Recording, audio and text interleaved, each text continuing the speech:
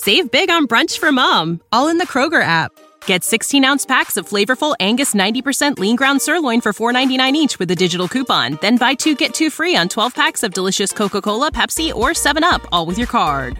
Shop these deals at your local Kroger, less than 5 miles away. Or tap the screen now to download the Kroger app to save big today. Kroger, fresh for everyone.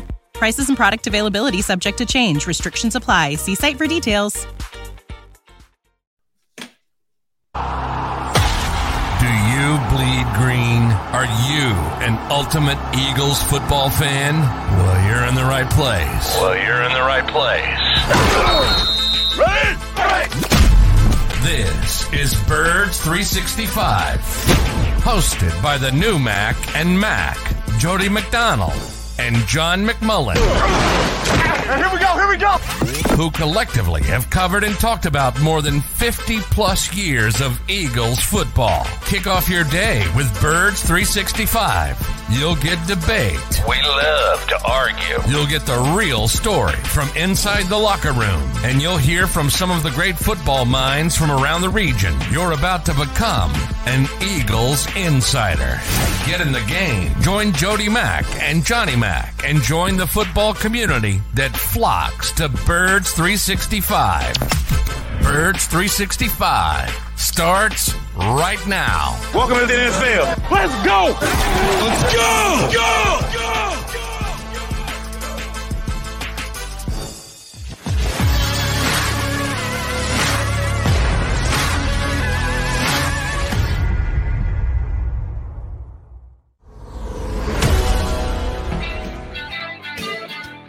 Let's get this week rolling here on Birds 365. You got your Mac and Mac guys, McMullen and McDonald, to kick a full week off for you. Thank you for tuning in to Birds 365. And J-Mac, we get to start with some actual news. Eagles, once again, thank you very much for doing something on a Friday so that Mac and Mac don't get a chance to talk about it for 3 days. But that's okay because it's not changing. Jaquiski Tartt is not leaving the Philadelphia Eagles, or at least not anytime soon. Yes, the Eagles filled in one of the holes they had during this offseason, an extra veteran leadership guy in the defensive backfield, specifically at safety, picking off the former starting safety for the San Francisco 49ers. That's been a pretty good defense to be starting on the last 7 years. Jaquiski Tartt signs with the Birds on Friday. No details yet on the deal. When you first got news, what was your first thought, John McMullen? My first thought was good deal, good signing. I think it's going to be near the veteran minimum or, somewhere. I mean, you got to be realistic as well and notice the calendar. There's a reason, we talk about James Bradbury, and interestingly, they were college teammates back in the day at Samford. So Samford had a heck of a defensive backfield at one point. Both second-round picks, both have developed into good NFL players. Bradbury, I still think is, at close to his apex, or certainly it's still in the conversation to being the same player. I'm not sure that's the same thing with Tartt, but it's a significant need. It's a good insurance policy. And I think if you look at it over the past couple of years, the Eagles have kind of done this. Sometimes it worked out with Corey Graham during the Super Bowl sort of run. Even Andrew Sendejo, and people rolled their eyes, but I think it was 9 games. It worked out. They got exactly what they wanted, but they were in the compensatory pick mode there. They didn't want to give up a compensatory pick. They wanted to get one back because they knew they weren't going to sign free agents. And that, interestingly, led them to Marcus Epps because they released Andrew Sendejo. Minnesota picked him back up. The Vikings had to waive Marcus Epps, and the Eagles picked him up, so it acted as a trade. The Eagles got a much younger player. Now you fast forward a couple years, they expect him to start, or we'll see with Tartt. But other guys, Jonathan Cyprien, people remember they picked him up in a trade. He was a pretty big name at the time, didn't work out. Andrew Adams last year, they brought him in from Tampa. Probably should have kept him, I would say, and he went right back to Tampa. played a lot of football for them. So sometimes it works, sometimes it doesn't. But I like the insurance policy part of it, Jody. Look, I still think it doesn't change. They want Anthony Harris and Marcus Epps to start. They want the light to come on for Kayvon Wallace. But if it doesn't, you have a guy who started a lot of NFL football, and he'll be competent. And I think it's a nice insurance policy. Right. And starting is one thing in the NFL. Starting for a very good defense is another. And the 49ers have been a damn good defense these last several years, including a trip to the Super Bowl where he was starting safety for them.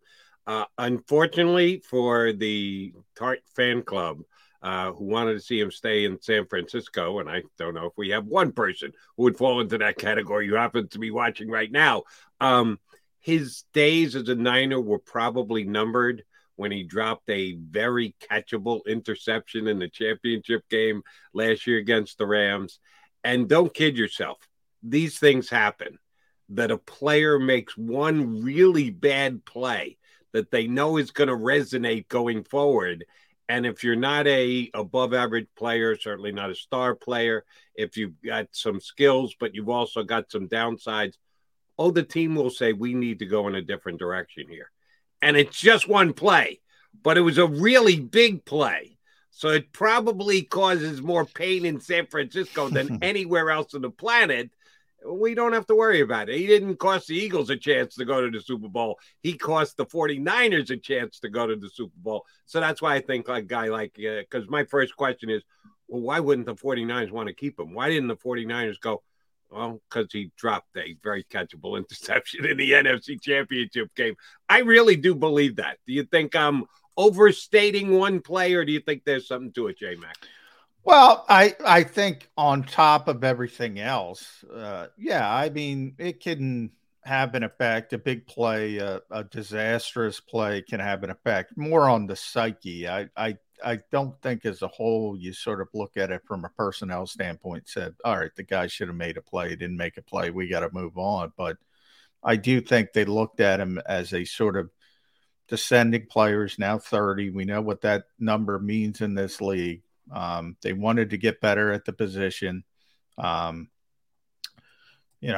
Football Focus, who we use all the time, graded him 72 of 92, so down towards the bottom of the safeties. It's interesting because, I don't watch a lot of San Francisco 49ers football because, when they get kind of busy playoffs, with the Eagles. Yeah, exactly. When they got in the playoffs, I saw it. But, I just looked at what he did and sort of the grades and the film work that people do. And I look at his size and say, all right, he's a box safety. He's good in run support. He's poor in coverage. Turns out, then I started texting some scouts around the league and said, no, he's not. He's not a box safety. In fact, and this is where it makes sense, Jody. He was in San Francisco, and I've been telling people all off season, the Eagles are trying to run Vic Fangio's defense more to nail it down a little bit. Brandon Staley's version of Big Fangio's defense, but that's where it all emanates from. And Big Fangio was the defensive coordinator in San Francisco before he went to Chicago. Now, he left the year before Tart got there, but they kept running a scheme. They kept running a scheme in San Francisco, understandably so. And that's what he's been brought in to do. And he's, basically what the whole thought process behind the system is, show the same look pre-snap and then quickly spin out to your coverage. Usually it's in the case of Fangio, usually it's cover 2 on one side, cover 4 on the other side. So cover 6. And he can do that. He understands it. He understands the defense, I should say. He understands his responsibilities. Can he do it from a physical standpoint any longer? I don't know. That's the question. It wasn't all that successful. But then again, as you mentioned, Jody, look, everybody can't be a superstar. he was a starter. He was a long-term starter on a very good defense for a very long time. They've had a lot of success defensively, and there's something to say for that. There really is. He's more proven. I can't say he's probably in the same realm as Anthony Harris, who's a former Pro Bowl player who started on a lot of good defenses, a lot of top 5 defenses, but is descending as a player. He's not the same player. Probably in the same category as Anthony Harris. He knows how to play, but can he play at that level? I don't know. Again, why is he no longer on San Francisco Exactly. then? I don't know. And you and I both watch what San Francisco 49er football we can see. Not always available. They're much more inclined to be staying on top of the Eagles than the 49ers, but they have had playoff runs where you did get to zero in on their guys. Can you give me any kind of scouting report on Talanoa Hufanga, who was their 5th-round draft pick last year, who as of now is penciled in as their starting strong safety this year? I got to tell you, I know nothing about this guy other than he was drafted last year, and it seems to be that's where they're going to go with their starting safety. I get it. Youth is got upside, which certainly Mr. Tart doesn't have at this stage of his career, but being replaced by a guy who was a 5th-round pick, who couldn't get on the field, couldn't beat Tart out last year, is going to beat Tart out this year. Well, what was the difference? I, again, lean back my guess dropped is the football in the game against the Rams that cost him a chance to go to the Super Bowl. That's why he's now in Philadelphia, not in San Francisco. My guess is athleticism, ability to run. It's probably a lot of why the Eagles have penciled in Marcus Epps here. And that's part of personnel. That's arguably the most important part of personnel. Not just defaulting to what a guy has done, because if you do that, the old adage in sports, not just football, is, it's better to give up on a player a year early than a year late, because, everybody is going to hit that wall. It's just the nature of the game. We always give the caveat to Tom Brady, who seems to beat it, but for everybody else, they hit that wall. Certainly in positions where athleticism is needed, certainly that safety in the NFL.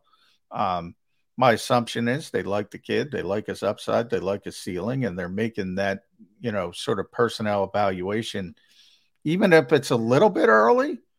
I always go back to Jim Schwartz as well. Startup cost time. Got to get the startup cost over, man. If that's your guy, get him over with. All right. Get those startup costs, and hopefully by the second half of the season, you got a better player. If you just keep waiting and waiting and waiting, then the Sens don't usually stop and go the other way, Jody. They don't usually just stop and say, oh, he's going back up. So unfortunately, but for the Eagles, I think the most important part of this, Jody, is the sentiment behind the signing, believe it or not, because I don't know if it's going to work. As I said, if you wanted me to put odds on this, I would say it's better than 50-50. He's going to be starting September 11th in Detroit. But I would tell you, there's also, if you want real value and you can get prop bets on things like that, we always talk about value. There's probably a 20% chance he's not even on this team, because they're not going to give him significant money. We'll see what the contract is. I'd be shocked if it's anything more than the veterans minimum.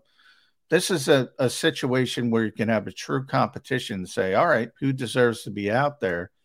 And if he doesn't show anything, he could be Jonathan Cyprien and be out of here.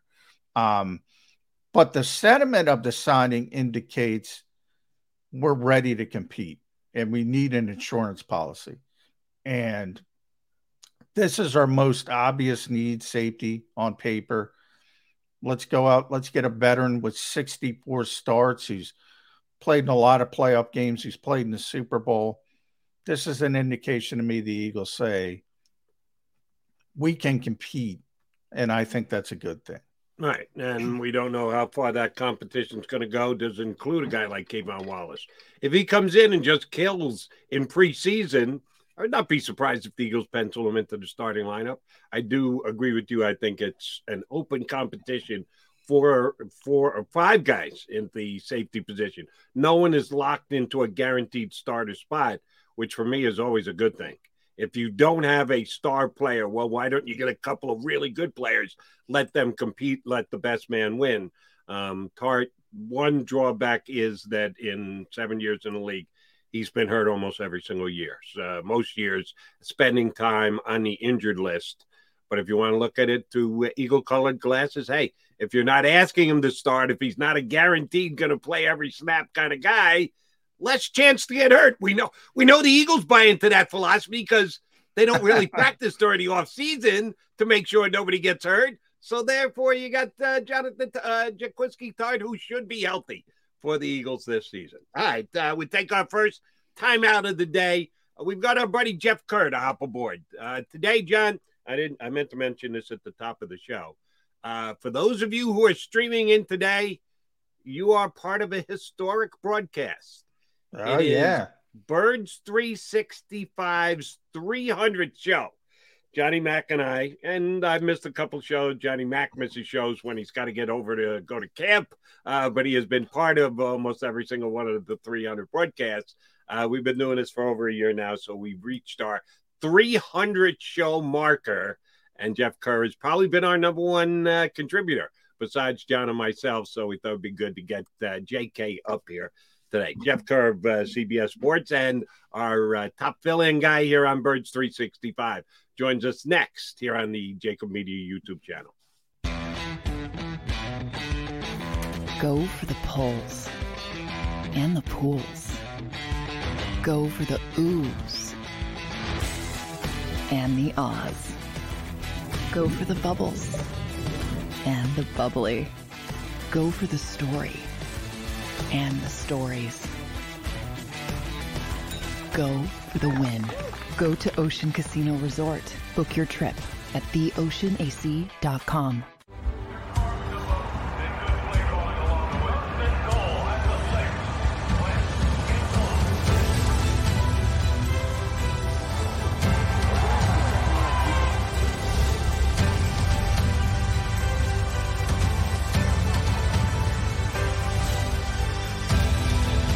Field of life, First Trust Bank is there for you. 1, 2, 3. Because Philadelphia dreams deserve a Philadelphia bank.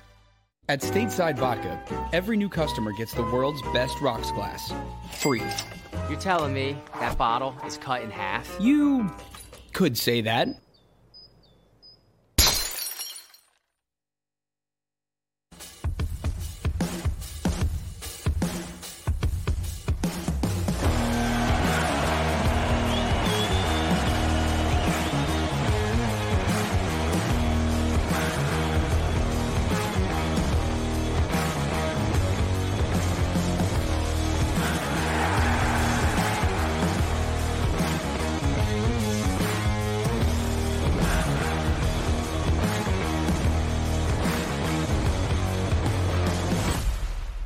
At Action News, we cherish every moment, and it's our profound responsibility to bring you closer to your world. Never miss a moment. Trust the people at Action News. All right, did you know I was the Mommy Slam Dunk Champion? Really? Yes, really, don't sound so surprised. Let's see it. Oh, you're ready. All right, here we go. Let's hear the crowd. So go to right, go to left, fake 'em out. Mama, go up, mama! She did it. Again? You can't avoid gravity, but United Healthcare can help you avoid financial surprises by helping you compare costs and doctor quality ratings. United Healthcare. Uh-huh. Go for the midnight dares. Go for the game. Go for the hits. Go for the fans. Go for the win. Go to Ocean Casino Resort. Book your trip at theoceanac.com.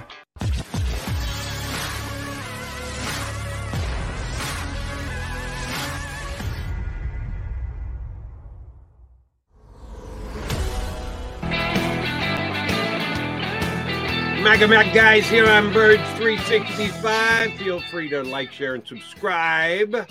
We subscribe to bringing in Jeff Kerr whenever we get the possibility. Eve of CBSSports.com, who, when he was on with us most recently, said had a Vegas trip coming up. We know what happens in Vegas is supposed to stay in Vegas, but you got to give us a little something here. JK, how was your trip to Vegas? Can I tell you guys how I bowled, or do you want to go to the late night stories? Well, I don't know about Jody, but I want the late night stories. I know what you bowled. It's a solid 247, I'm going to guess. I wish if I bowled a 247, I might be quitting Birds 365 and trying something else, but I bowled all right for my first time out there. 1480 for 9 games isn't bad. It's not great. Now, what's your high game? My high game? I bowled a 300. There we go. That's why I see what 247 is not out of the realm. Maybe not Nick Fierro level. It's hard out there. I'm bowling on the pro shot out there. I'm not bowling. What is the difference for us non-bowlers? What is the difference that you said you bowled on the pro shot? What is the difference? Okay, so if you watch like a PBA Tour match, you're always seeing how hard it is for even those guys to get a strike. So there's a lot. How can I put it as easily as I can? There's a lot less leeway. So say us three would go bowling at our local bowling alley. Right. You can miss your mark by, we measure by boards. There's 30 boards on the lane. You can miss your mark by about 8 or 9 and get a strike. There, you can't miss by 1 or 2, or else your 10 is going to be a 5. So it gets pretty difficult, and that's what happened to me my first day on Wednesday. I missed my mark by about a board or 2, and I'm getting spares I can't make. The key out there is getting spares you can make and capitalizing on them, and that's what I was able to do the last day of the tournament. Right. John, did you have any idea that bowling was this complex? No, I didn't. I thought you just threw it. I thought you just threw it down the lane and tried to get it between the 1 and 3 pin and take your chances. I had no idea. I'm just proud the day that I could have him take the bumpers down and say, "Yeah, I can do this." All you gotta do is I'll get you to be a 150 bowler easily, McMullen. I'll tell you. I'm actually half decent. I can get to one. I haven't bowled in a long time, but I could get to 150. Probably not much higher, but I have good hand-eye coordination. At least I did when I could see. You know what? It's a lifetime sport. If you have good hand-eye coordination in your 20s, you still have good hand-eye coordination in your. There you go. That's good to know. Yeah, I bowled when I was a teenager, and it's been a long time since, but I had fun when I did it. Glad to hear you're still having fun. All right, so you went out to Vegas, had some fun, and then came back and found out Jaquiski Tartt signed by the Philadelphia Eagles.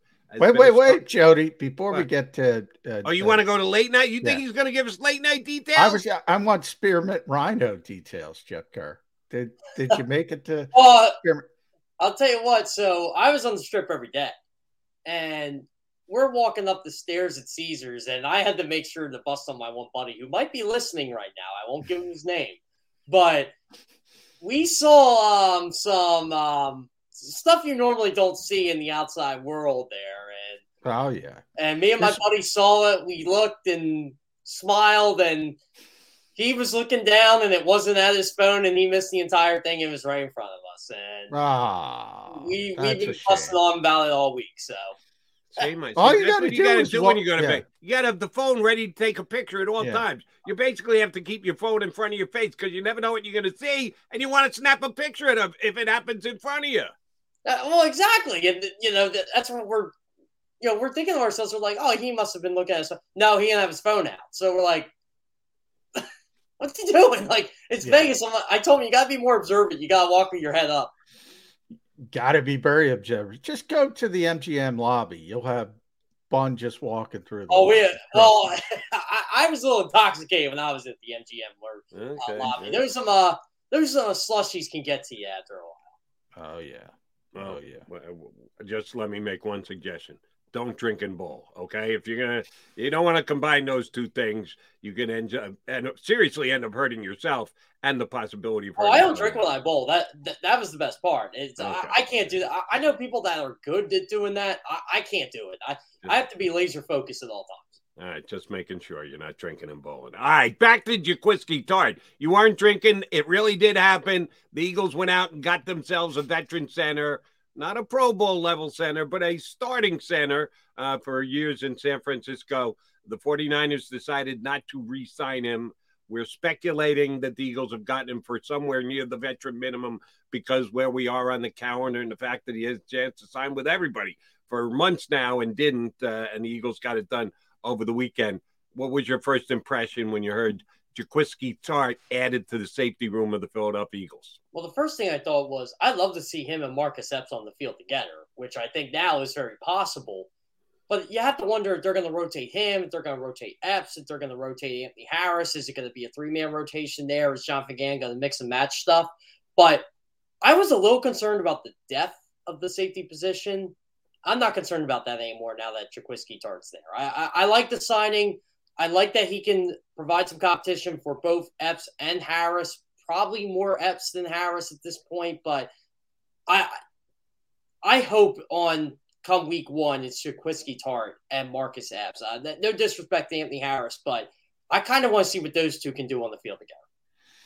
Yeah, I mean, that's how I kind of described it, Jeff. I like the sentiment behind the signing. It's a nice insurance policy. I still think the Eagles would like Marcus Epps to take the baton and start. I think they want I think they want the light to go off for Kayvon Wallace. But if it doesn't, in either case, you have that insurance policy of Jaquiski Tartt. And they've done this before with Corey Graham, Andrew Sendejo, Jonathan Cyprien. Last year was Andrew Adams. A lot of times it doesn't work. I was saying September 11th in Detroit, I think there's better. This is how I described it to Jody, and I want to get your thoughts, Jeff. Better than a 50% chance right now that Tartt's going to be a starter September 11th in Detroit. But I also think there's about a 20% chance he's not even on this team. I think this is going to be that kind of contract. If you know what, if the young guys take off, all right, thanks for the summer. Jaquiski, nice knowing you. Jonathan Cyprien out the door. What do you think? I'll tell you what, I agree with that if Kayvon Wallace shows up to play. I think Kayvon Wallace is the guy that can go from that fringe roster player to, dare I say, starter? I mean, if he can figure it out in year 3, and I always thought there were unrealistic expectations for him to begin with as a 4th-round pick out of Clemson, Eagles. Yeah, well, the Dawkins, the assumption, the next Brian Dawkins is, he's from Clemson. Yeah, that's kind of silly. Yeah, it was almost like the time when Macho Harris was drafted in the 5th round, and everybody thought, that's a replacement for Brian Dawkins. He's going to be great. I'm like, no, Brian Dawkins only comes around probably once every 40 years for a franchise, if they're lucky. So, but, I mean, I don't think Kayvon Wallace has been bad his first 2 years.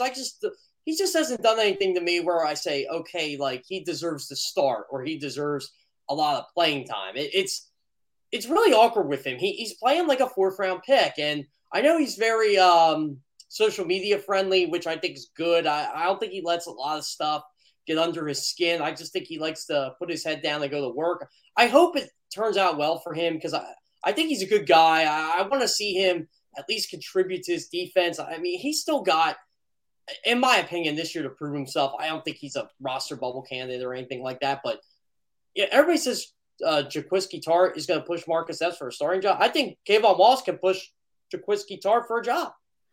We'll see how it plays out. We like to speculate here during the offseason on what Jonathan Gannon's defense is going to look like. Best case scenario, what would he like to put in place? And a lot of times we default back to, but he needs specific type of players. If he can implement the exact system he wants to run, here's what he needs out of his players, which you can say about all 32 teams in the National Football League, and we certainly say it about the Eagles and Gannon in his second year here.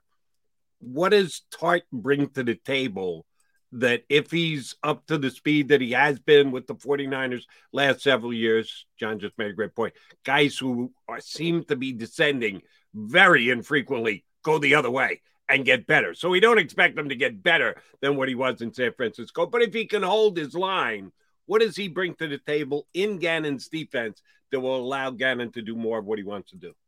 I think you're going to get a solid starter that, how can I put this in the best words possible?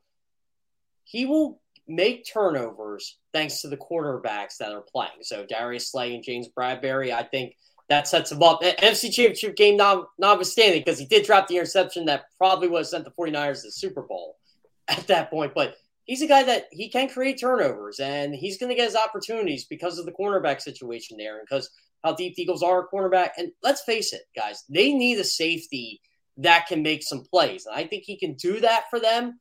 But I also think Marcus Epps can do that as well. So it's going to be interesting. I think you're going to get a reliable starter that can make a play in the box, that can kind of play hero a bit deep in coverage. But I just think they need a guy that can help them create some turnovers when the pass rush is on. And because Darius Slay and James Bradbury, they'll have their hands full. So I'm looking at it as, did we freeze Jeff Kerr? Oh, is he frozen?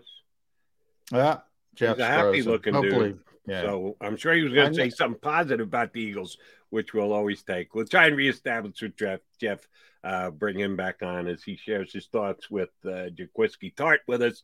Eagles signing on Friday. Hopefully we do get Jeff back up because there's a couple of national storylines that we want to be able to tap in with him. Jeff returned to us, got unfrozen.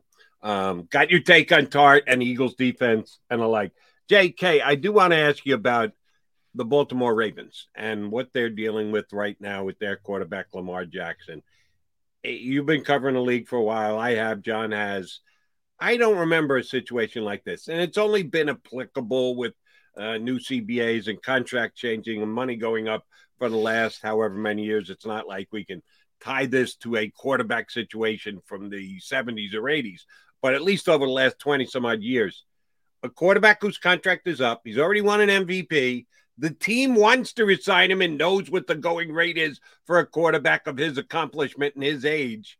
And the player is like shrugging it off, that he doesn't have an agent, that he says they've had a couple of conversations, but he doesn't seem to be in any rush to get a quarterback done, contract done.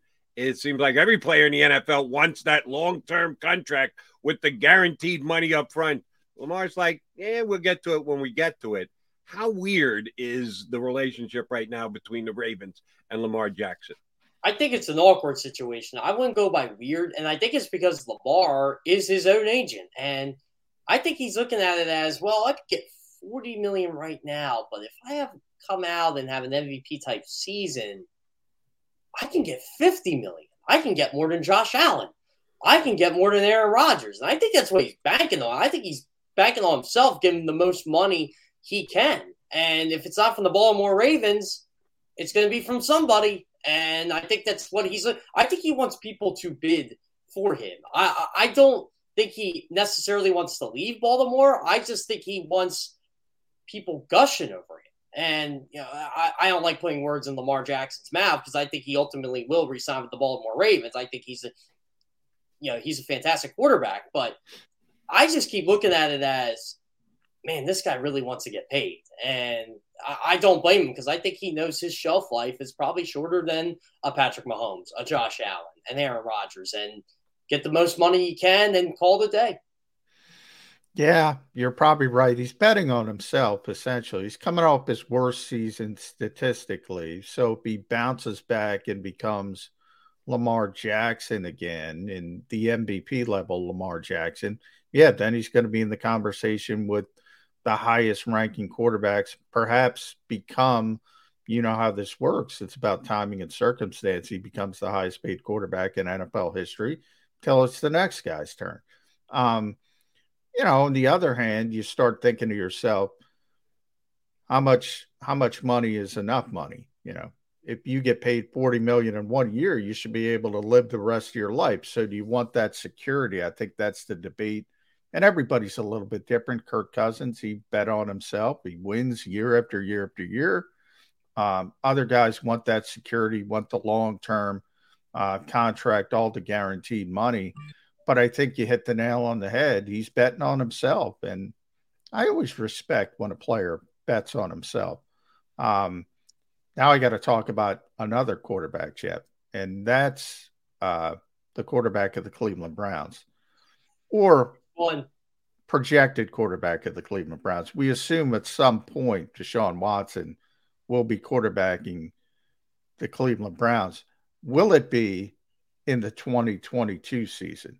Because things seem to be coming to a head, and there's reports out there that the NFL is looking at a significant suspension, whatever significant means, could be 12 games, could be a full season.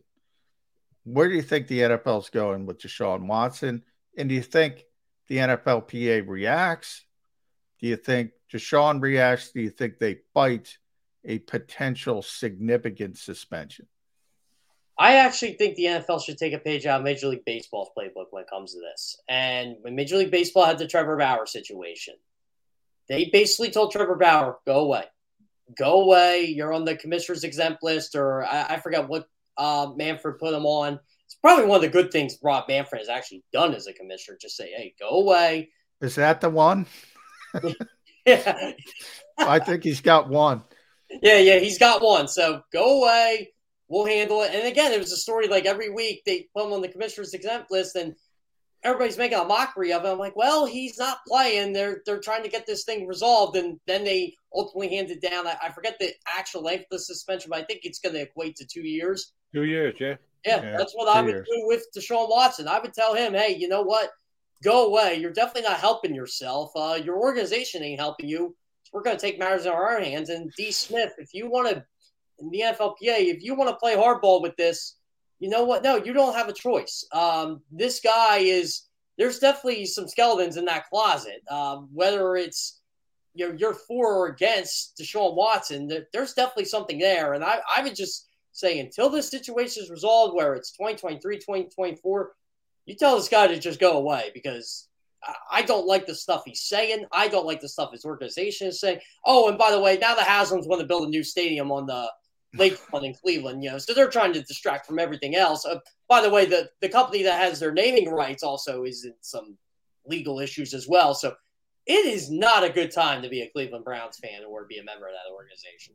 All right, so you were out in Vegas for a couple of days. I need to find out if A, you ran into any Deshaun Watson's masseuses, and number two, did you potentially see Baker Mayfield?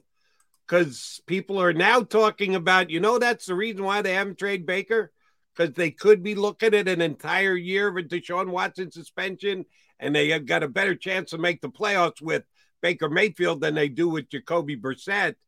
Is Baker actually going to stay in Cleveland, JK? I think Carolina gets him. I think they're just waiting for that right opportunity to strike. I just don't think they want to pay him that fifth-year rookie salary. I think they're hoping Cleveland releases him. I don't think that's going to happen. But I think ultimately Carolina's going to say, Sam Darnold sucks. We can't go into the year with him. Matt Rule's coaching for his job right now. You can't tie his NFL future to Sam Darnold. He'll never coach again. So I think they got to trade for Baker Mayfield. And I'd love to see Baker Mayfield against the Cleveland Browns week 1 of the season, because that's who Carolina plays. And I actually think an upset Baker Mayfield, a fired up Baker Mayfield, may be a good thing for his next team. I don't think he's as bad a quarterback as everybody makes him out to be. I don't think he's a top 10, top 15 quarterback by any stretch, but I think he could have a little bit of a renaissance with another franchise. I think that's what he wants. I'm with you on Baker Mayfield. I've been pretty consistent. I think he played through a pretty serious injury. He took his hits because he played poorly. I don't think people gave him credit for playing through it. Now, part of it is his own personality, kind of rubs people the wrong way. But I think as a player, remember that Cleveland team is not exactly steeped in a winning tradition. He was able to get them back to the playoffs. He was able to win a playoff game for the first time in how long? I think there's a lot of quarterbacks in this league that aren't as talented as Baker Mayfield. I'm with you. He's not top 10. He's not top 15. But he's better than Sam Darnold. Sometimes I wonder, he's better than Marcus Mariota. Sometimes I wonder what these teams think, other than, all right, we're in a transition, rebuild. transition, if you want to use Jeffrey Lurie's term. So bring it back to the Eagles, Jeff. That's what I love about the Jaquiski Tartt signing. To me, it indicates, now we already had the indications, A.J. Brown, James Bradbury trading targeted trade up for Jordan Davis. To me, this puts the period on the Eagles transition. They said, we're done with that. We turn the page. We can compete with anybody in the NFC. Is that how you see the Eagles sentiment, the Eagles mentality right now? Absolutely. And I think a lot of that had to do with how their quarterback played last year. I think last year was the wait and see period. And I know there are a lot of skeptics out there on Jalen Hurts, but they're not making these moves if they don't think this quarterback can up his game to the next level. And I think they feel Jalen Hurts can do that. And they did something for him they have not done for a lot of quarterbacks in this town. Give him weapons early in his career and fire away, see what they can do. And if he can't do it, then I guess you have 2 first-round picks and you can go find somebody. But I think right now what the Eagles are thinking is, we got our guy. We got our quarterback. We're going to give him all the weapons he can. We got the best offensive line in football. We're going to give him a defense so he doesn't have to put up 30 every game to win, like a Patrick Mahomes or an Aaron Rodgers or a Josh Allen. And those teams do have good defenses, but the Eagles definitely, any leak they had in their window or in their, I always forget the saying, but they patched it up pretty quick. So I like the depth of this Eagles team right now. I think there are some things they can fix if they want to, but I see the makings of an 11-12 win team this year. JK, you mentioned a couple names there I want to ask you about. Your home site, CBSSports.com, did a fun story. It's almost a week ago now, I think, about the 4 very good young quarterbacks in the AFC. And I'm referring to Patrick Mahomes, Josh Allen, Joe Burrow, Justin Herbert, all of them in a relatively close age area. Mahomes a little bit older, Herbert a little bit younger, but they're all very close. All right in their prime and going to be competing against each other in the same conference. The article asked to rank those quarterbacks. If you had each of them going forward, and you got to bank on a decade for each of them going forward, what order would you put the quarterbacks that I mentioned in, Jeff Kerr? Man, it's just tough because I like all 4 of them. I take all 4 of them to be my quarterback, but I got to go with Mahomes first, just based off the accomplishments. Andy Reid being his head coach, the situation he's in, that guy is not going to have a lot of bad seasons. If last year was a bad season for Patrick Mahomes, Lord help the NFL, because yeah, he was pretty good at the end of last year too. Everybody likes killing him for the second half of the AFC Championship game, but he ended up having a solid year last year. So I'll go Mahomes first. Josh Allen's right there with him. Josh Allen in the playoffs last year was peak Josh Allen, but Josh Allen could do. He adds that running dimension. He's got such a strong arm. Gabe Davis is going to be a great player in this league. Stephon Diggs already is.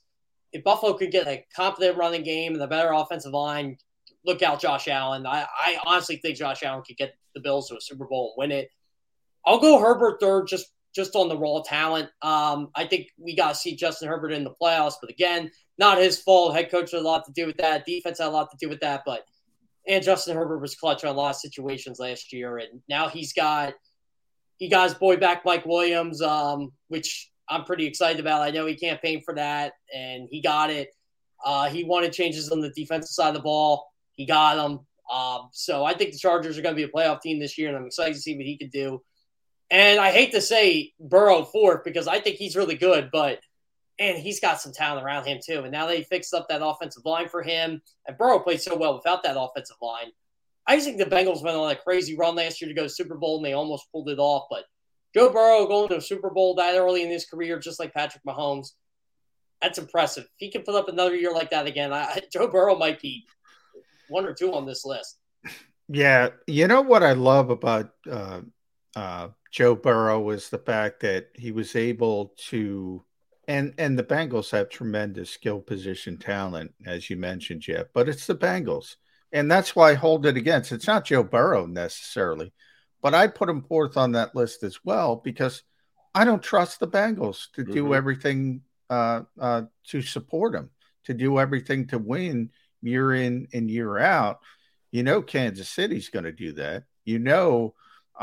Even though it hasn't been successful, maybe you can question the Chargers a little bit. But that's why I put Herbert over Burrow. But it's not really an insult to Joe Burrow at all. I think it's an insult to the Cincinnati Bengals organization, but that's just me. I want to talk to you about the head coach of Josh Allen. We just talked about Josh Allen. Sean McDermott's not going to sleep in his office anymore, Jeff. Is there a stupider thing in the NFL than coaches sleeping in their office? Why do you have to wear your work ethic on your sleeve? I've always been told, those who brag about their work ethic, they don't have a work ethic. Exactly. It's I used to make the joke too. I remember when I first heard that. I used to have a bed in the back of my office, just in case I wanted to nap. I said, well, I guess I'm like Sean McDermott. I work so hard I go to bed in my office. But it's John, I'm with you. I'm not a fan of the hard work of all the people that say how hard they work and all that. I'm like, show me. I always say, show me how good you are. Don't tell me, show me. And I'm not saying that Sean doesn't work hard, but this has been really Dick Vermeil going in the Hall of Fame. God bless you, Dick, but he was the first. And ever since then, it seems like every NFL coach has to act like, oh, I can't go home. I can't have a family life. I can't have. And by the way, that spawns, alcoholism in that industry, a lot of issues when it comes to personal relationships because they are never home. Some don't want to be home, to be honest. The league in general, why do you think the owners champion this kind of nonsense? And the fact that, I've heard insults in this. Steve Spurrier on the record, would like to go golfing. Oh, he's got to be in his office working. Really? Does he? A lot of criticism with Doug Peterson late in his career here about, oh, he's out by dinner time. Oh, he's out by dinner time? What is he, insane? Why does the NFL continue to have this thought process that everywhere else, truckers, there's a federal law. You can only work a certain amount of time. Doctors, they can only work a certain level of shifts.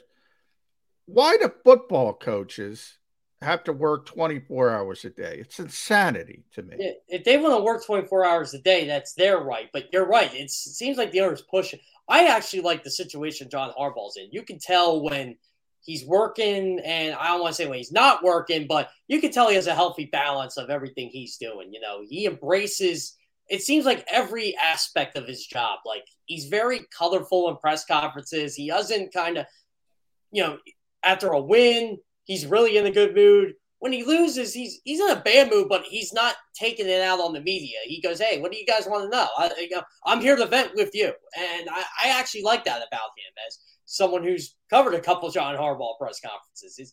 He's a lot of fun. I think he balances his work life and his personal life. And I think a lot of coaches, especially younger coaches, don't do that. And speaking of Vermeil, John, I think Ron Jaworski must have told this story to everybody in his life when he saw Dick Vermeil, when he was working for ABC and ESPN at Super Bowl 34. And Vermeil went up to him and was talking to him, and he said, they're going to win this game, because that's not how he was when Jaworski was his quarterback. And I love how Vermeil changed his whole outlook. Like, he actually listened to his players and said, hey, you are running us into the ground, and, we don't work like you do. And he said, okay, well, we're going to change that. And look what the Rams did. They went 13-3 and won a Super Bowl. So I think coaches change over time once they get the grasp of it. But I think the younger coaches especially, they drive themselves to the point of they just fry up because they want to win so badly and they have to prove themselves. And once you prove yourself, like an Andy Reid,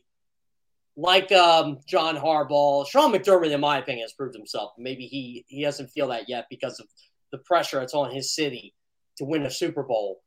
I think that's where the burnout comes in. But you're right. It seems like the owners just want these guys to bunker down in whatever practice facility or whatever office they're in. And I don't understand it. I mean, I say this. I would go the Costanza route. Just park your car. You're the first person there, the last person to leave. Just leave your car there. Well, George Costanza, we never knew if he worked or not when he was working for the Yankees. All right, we're trying to balance the scales here. Both you guys saying 24 hours a day, too much for a coach to be about, too much coaching time, too much dedication. Well, then you have the new rules in the NFL where the players practice for an hour and 10 minutes, an hour and 40 minutes. Nobody does 2 hours. God forbid you go over 2 hours and or too much physicality in off-season workouts. You get fined, you get punished. The Cowboys, the Commanders, the Texans, all last week got hit with either fines or punishments because they didn't practice properly. A little too physical on an off-season practice. Drills that they're not supposed to be doing in the case of the Houston Texans. Why are we even finding out about this, Jeff? Why are we reading about this? Is it really come to that if you ask too much of your players, you're going to get fined as a head coach? It's coming right out of the coach's pocket, not even the organization. How tough is the NFL getting on these coaches? Maybe that's why they're spending 24 hours a day in their office. Got to figure out how to balance the overall worksheet because the players don't seem to be working at all during these off seasons. Yeah, that's a great point, Jody. Look at Nick Sirianni.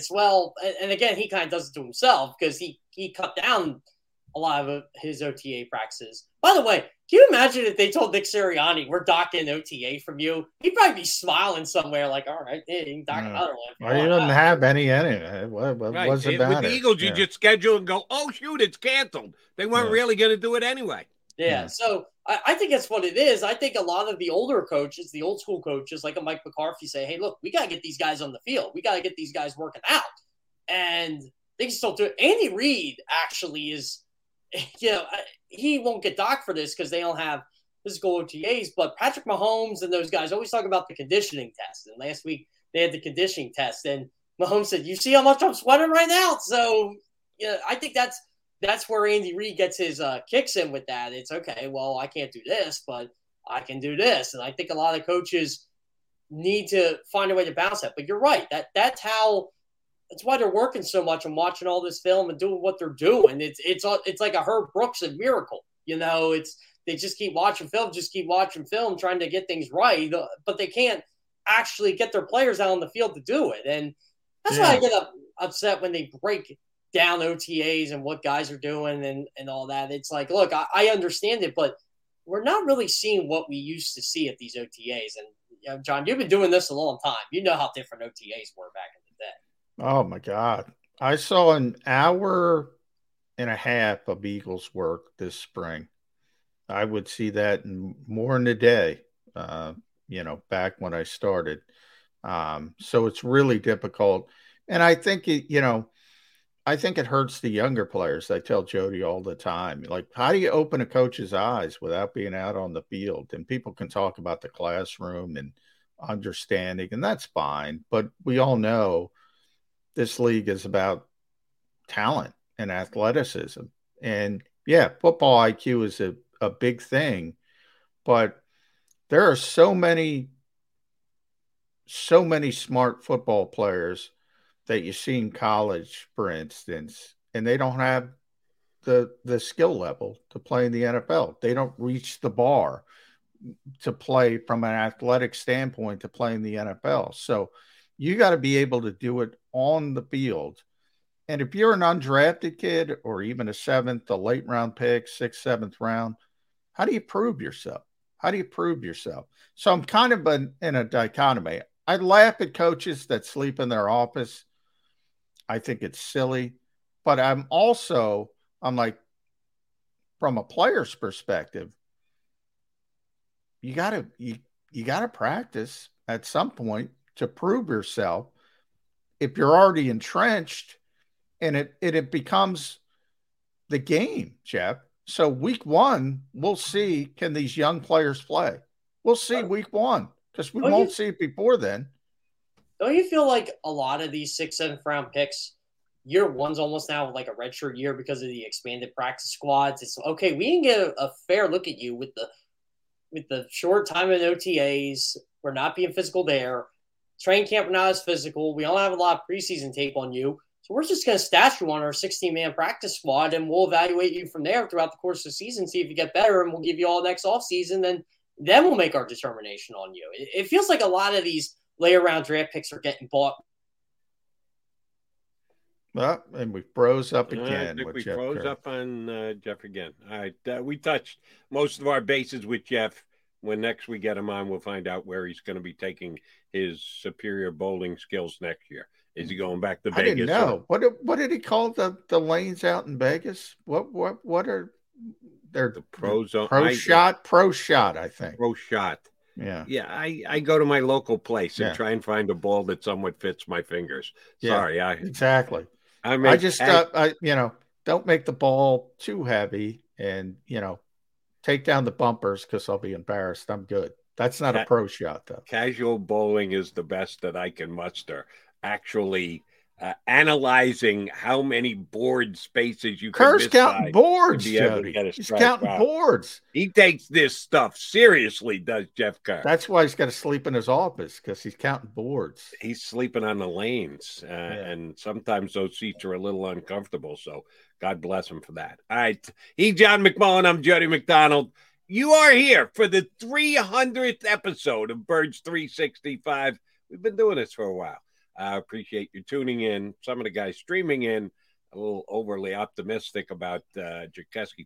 Did you know he's now a superstar now, Joe? Best safety on the Eagles as soon as the ink dried on the contract, John, according to one of our stream guys? Somebody quoted a number that he's the 6th best coverage safety in the NFL. We reference Pro Football Focus often. I don't know where he picked up that ranking. 6th best coverage safety in the NFL last year. It certainly wasn't last year. No, he's saying last year. Eagles fan, Tart is the 6th best coverage safety in the NFL last season. Well, where perchance did he come up with that? Whose rankings were that had Jaquiski Tart as the 6th best coverage safety? Yeah, I don't I don't know. We love you, Eagle fans, but some of you enjoy watching them. I'm going to say, if that's your expectation, I'm going to say you're going to be disappointed. Set the bar high, but feel free to come back to realistic whenever you see. When did it get signed, Jody? What date? That would be Friday, June 17th. Yeah, don't you find it a little bit shocking that the rest of the NFL would ignore one of the 6th best coverage safety in the NFL last year, one of the best coverage, but he had to wait till after all the OTAs were over and done. Oh, it's Jaquiski who decided. I don't need any of that camp stuff. That overly abusive camp stuff that they put you through. Not. Yeah. He waited till it was all over and done with and said, "No, I'm not going to the Eagles." Sign with them. Okay. Good luck with that. He is John McMullen. I'm Jody McDonald. We are your Birds 365 duo. We've come back, talk a little bit more about Tart and how he fits and some other Eagles stuff. But we've got Matt Verderam from Fansided.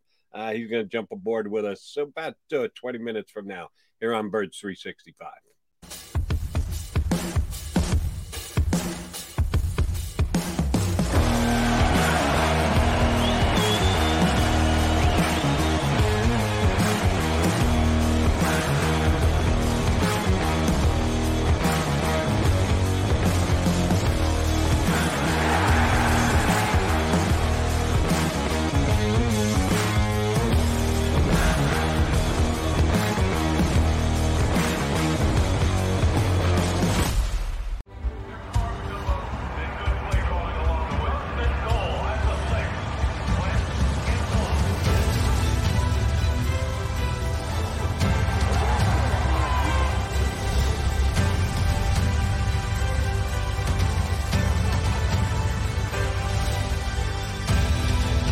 Field of life, First Trust Bank is there for you.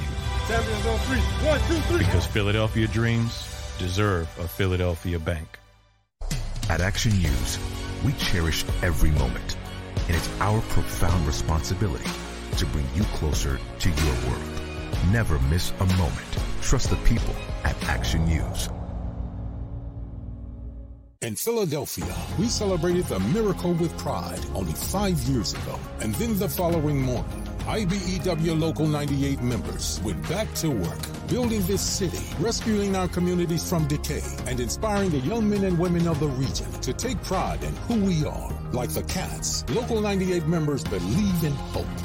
To learn more about who we are, what we do, and career opportunities with Local 98, visit us, IBEW98.org. All right, did you know I was the mommy slam dunk champion?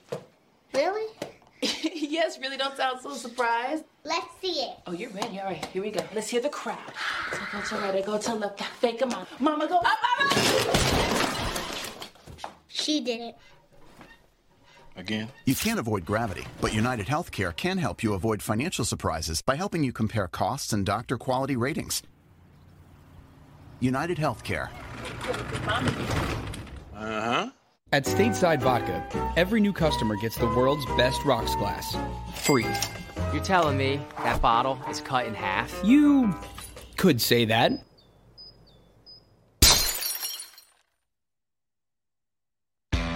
Go for the midnight dares. Go for the game. Go for the hits. Go for the fans. Go for the win. Go to Ocean Casino Resort. Book your trip at theoceanac.com.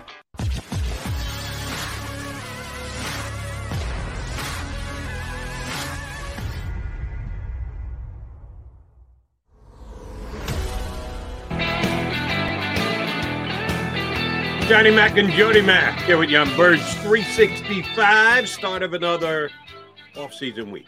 No Eagle practices, no workouts.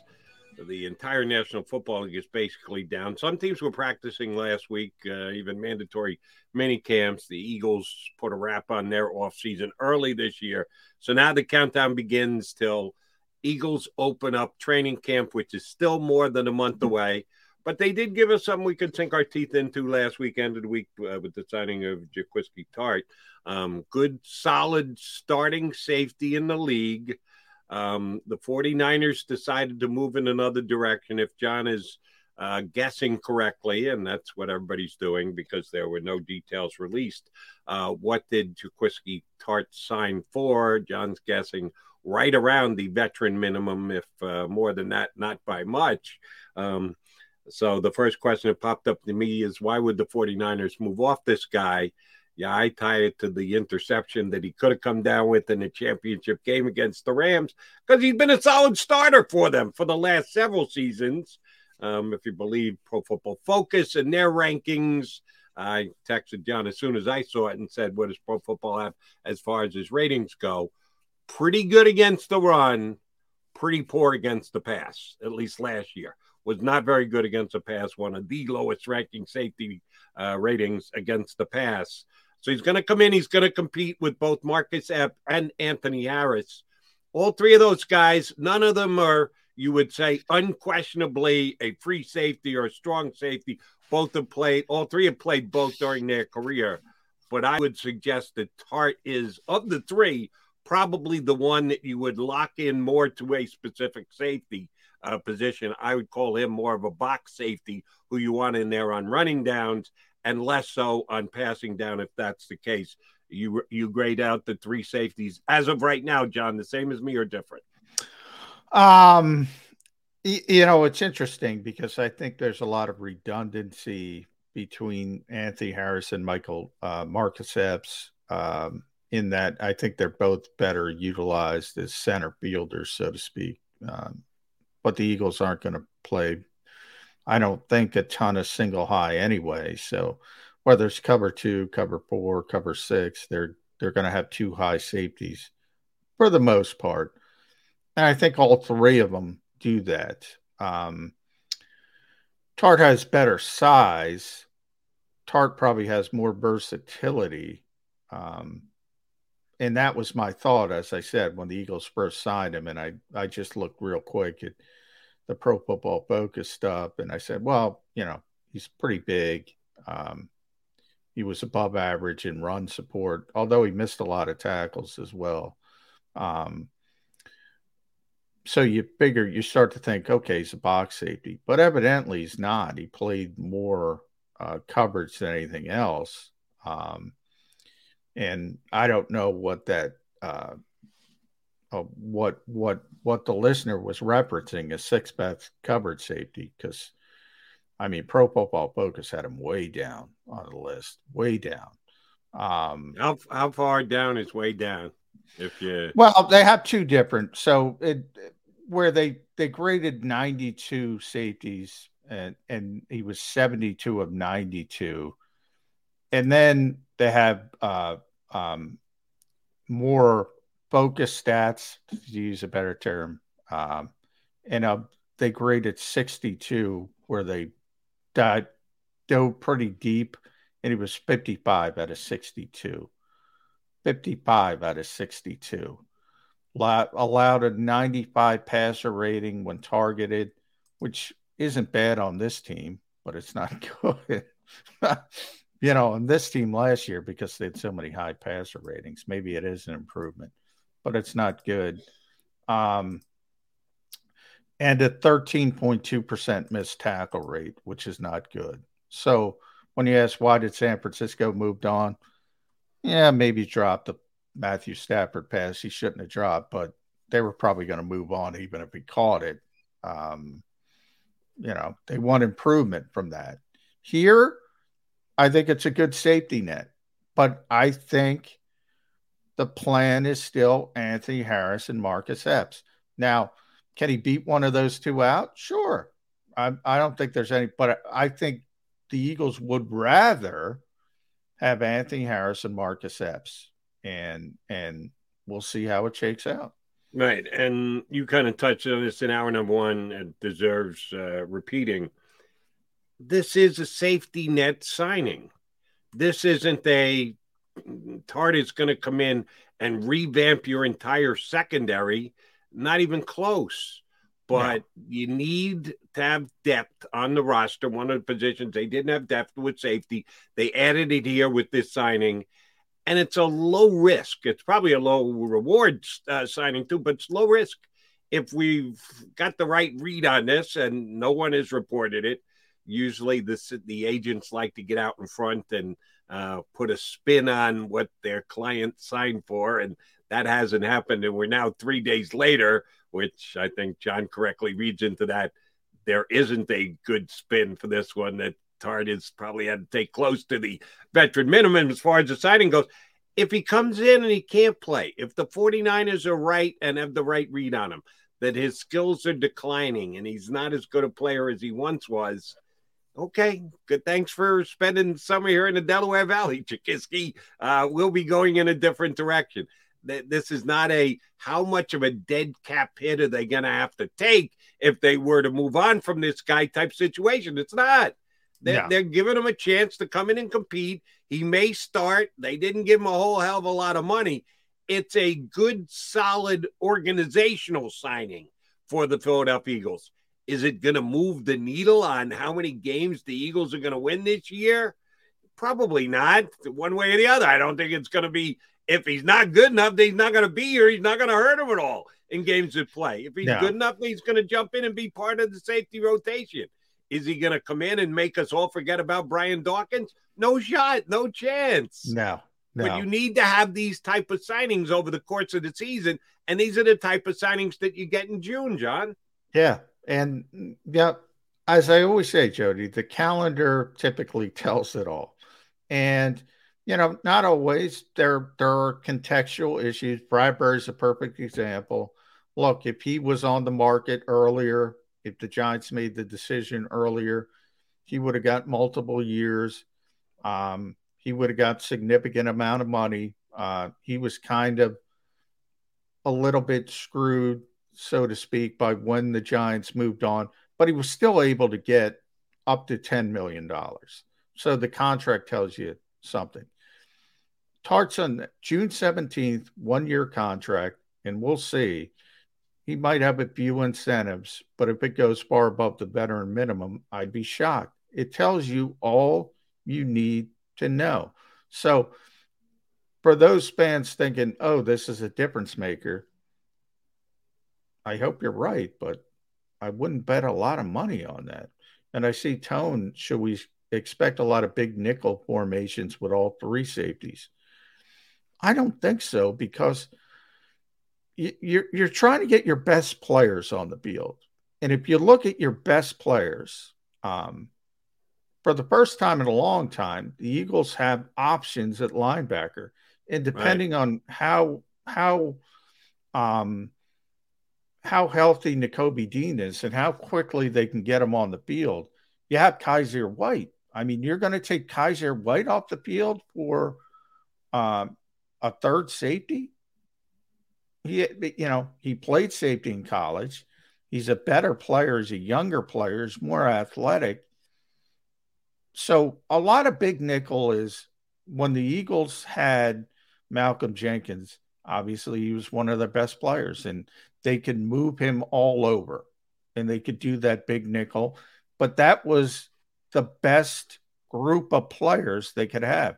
Their best group of players is going to be linebackers more than safeties. You're not going to push one of those linebackers off the field to get one of those safeties on the field. That's my early assessment. Oh, I would 100% agree with you. And if they're going to have extra D-backs on the field and get down to just one linebacker on, it's going to be more corners. Do you see any lineup where they put all three safeties on the field at the same time? Very infrequently, John. No, I don't see that at you all. never say never, because there's always some, maybe they have two tight ends. Maybe somebody's playing a lot of tight ends and you want the safety, the bigger body out there, but you never say never. But you're not going to see it a lot. It's not going to be a staple of this defense because nothing changed. Safety, well, I'm not going to say nothing changed because it's a nice insurance policy, as I said. But safety is still, from a talent perspective, probably the worst, not probably, is the worst position on the Eagles defense on paper. The linebackers are better. Certainly the defensive line is better, and the corners are better. Maybe you don't have depth at corner, but the starting three are really good. Safety remains the weakest position on the defense, even though it got a little bit better. All right, here's a question that I'm going to put to our next guest when he joins. Matt Verderam from Fanside is going to be with us in about 5 minutes, but certainly more apropos for you to answer because you know it. I always like having a national guy who's not as narrow focused on the Eagles as someone like yourself. So I want both of your answers. We'll get his from him when he joins us in just a couple. Eagles offense last year. Eagles defense last year. Eagles offense now, with the additions that they've made, the changes that they've made. Eagles defense now, with the additions and changes that they've made. Which side of the ball has improved more in your eyes? The defense, but they had a longer way to go. And they've just added significantly more talent. I mean, they've added talent on all three levels, whereas the offense, the offensive line set, right? Right. The wide receiver, they needed one. They got one. A.J. Brown, big. Tight end was set. They didn't add the depth you would like, but they drafted Grant Calcaterra late. Running backs are pretty much the same. We'll see if Jordan Howard comes in at some point. Wasn't a lot of change, and obviously quarterback, wasn't a lot of change offensively outside of A.J. Brown. Didn't need to be a lot of change. In a lot of ways, that's the final piece to the puzzle. If Jalen Hurts can carry his water as a high-level starting quarterback, the offense was in position. Defensively, you had to add all over the place, and they did. At corner, they added Bradbury. Up front, they added Davis and Reddick. Linebacker, you have Nakobe Dean. Now safety, you have even Jaquiski Tart. They've added all over the place. They needed more help on defense. They added more help on defense. The offense, final piece, and it means a lot, A.J. Brown, because A.J. Brown's a really good player, number one. But his presence allows everybody else to be in a position that's more comfortable. I think Devontae Smith is going to be a sort of wide receiver one in this league, but doesn't need to be. It doesn't have to be pressed on him like it was last year as a rookie. Quez Watkins, I don't like him as a number 2. I don't mind him as a number 3. Doesn't bother me at all, as a matter of fact. Everything kind of falls into place with just that one piece. Defensively, they need to add multiple pieces. And to Howie Roseman's credit, at least on paper, he's done it. Now, the only one, and I go back to Nick Sirianni when they traded for A.J. Brown. He said that phrase that I always use, Jody. There's no projection.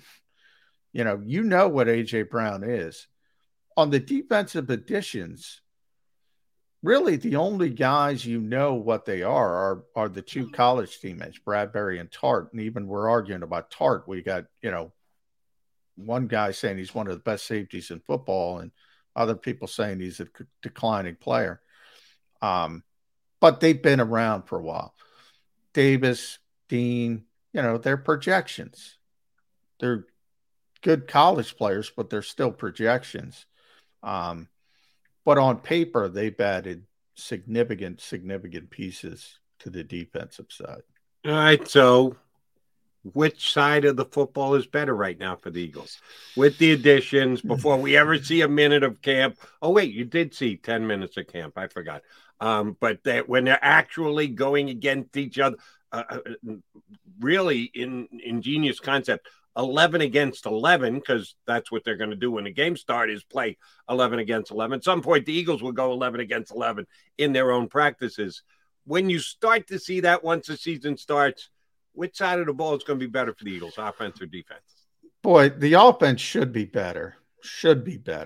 But it all hinges on the quarterback, let's be honest. It should be better. If Jalen Hurts is, and I'm not even saying top 10, if he's a top half quarterback in this league, so 16 or above, the offense should be better.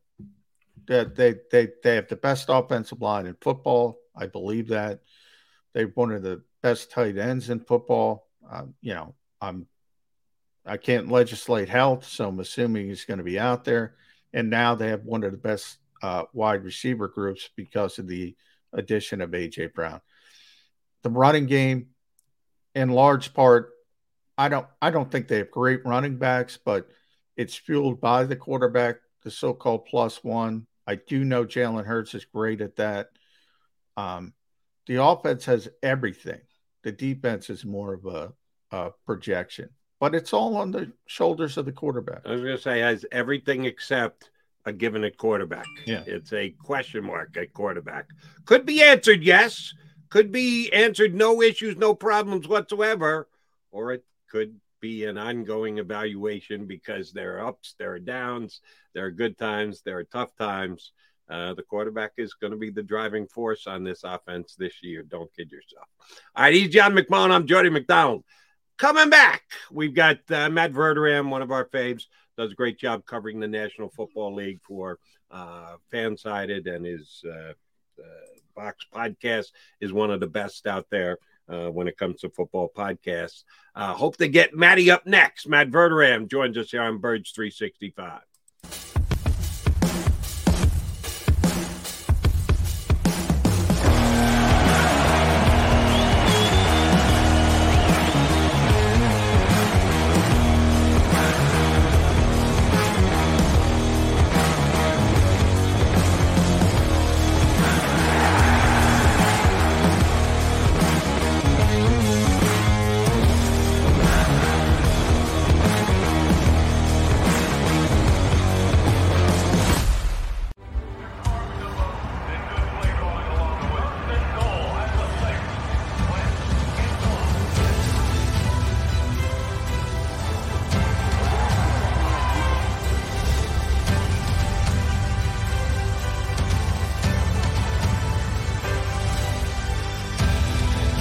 Field of life, First Trust Bank is there for you.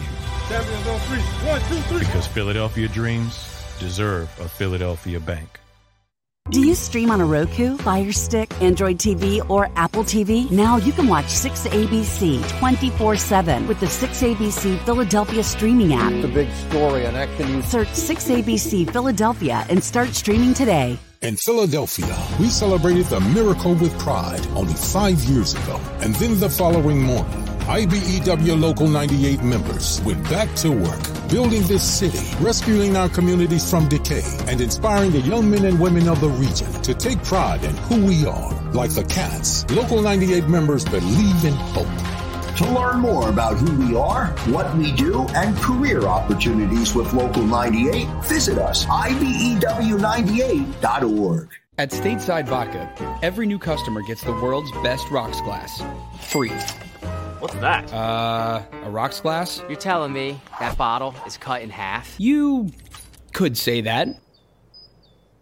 Holy shit. Glass is for cocktails, right? It's for this, this, and that. Is the length of the glass equal to your... You betcha. But is it made out of... Glass? Okay, but is the rip... Smooth? Will you stop doing... That? I'm the professional here. And you're telling me I can get one of these glasses for free? That's right.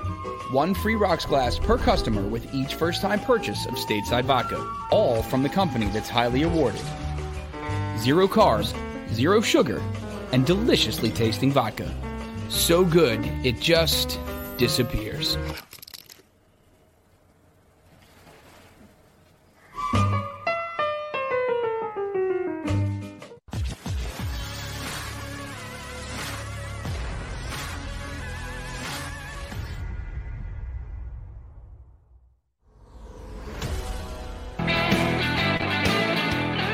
He's John McMullen. I'm Jordan McDonald. We're your MAGA Birds 365 guys. We got a nice addition to the lineup here.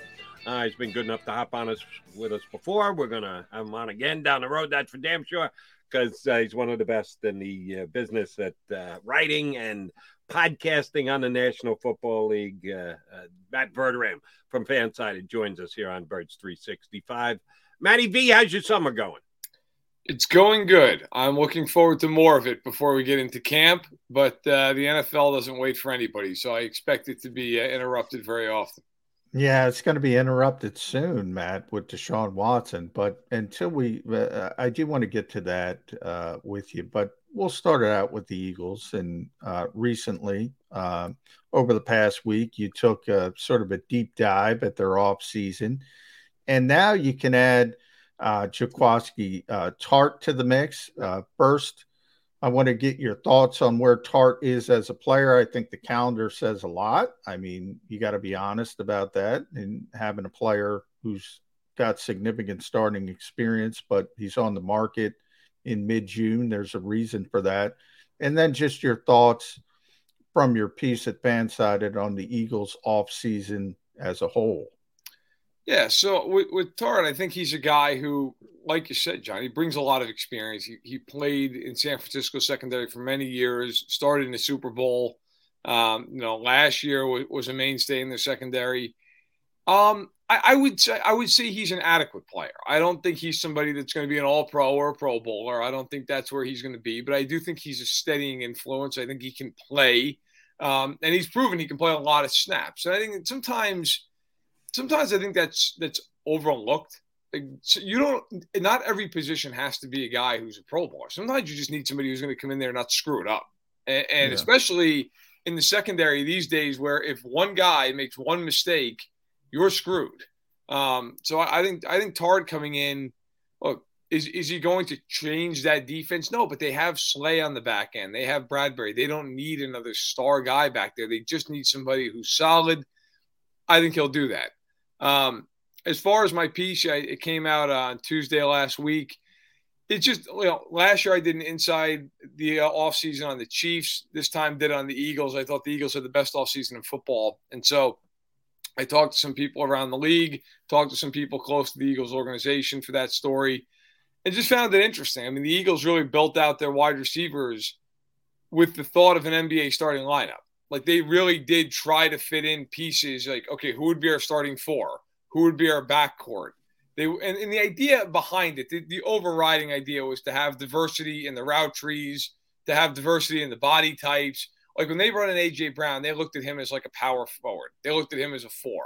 A guy who is more of an Alshon Jeffrey, but a better player, maybe more explosiveness. And then on top of that, I thought, look, defensively, Nakobe Dean was a guy they almost drafted in the second round. They ended up taking Cam Jurgens. But they were so surprised that Dean was still around in the third that they had a little bit of an emergency meeting to make sure they didn't miss anything before they took him, because they were so shocked he was still there. So, this season is all about improving, but also finding out about Jalen Hurts. And they wanted to give him the absolute best opportunity possible to flourish, both individually and from a team perspective. I think they did that. I think they had a great offseason, and so I was happy to put that piece together and try to give some insight into what the Eagles' thinking was and what the league thinks about him. Matty, your analogy with the Eagles putting a basketball unit together for their receivers room is very interesting. What is Zach Pascal? So Zach Pascal was the gritty glue guy. Glue guy, yeah. Does a little bit of everything. So that's listen. Maybe the Mo Peterson of the, or for those in Philly, the Theo Ratliff, if you go way back. So, yeah, I think, look, the other thing, of course, with Pascal is he has history with Sirianni, right? They both come from Indy. So there's some of that too. But look, A.J. Brown's a guy that they really liked in the draft years ago, that they were enamored with then. And when he went to Ole Miss, before he went there, he visited Alabama, and he and Jalen Hurts have had a great relationship ever since. So between the relationship with Hurts, like that deal didn't just come together on draft night. I mean, they talked about that. They initially worked on it a few weeks prior. Nothing came of it. They kept going. They kept trying to figure something out.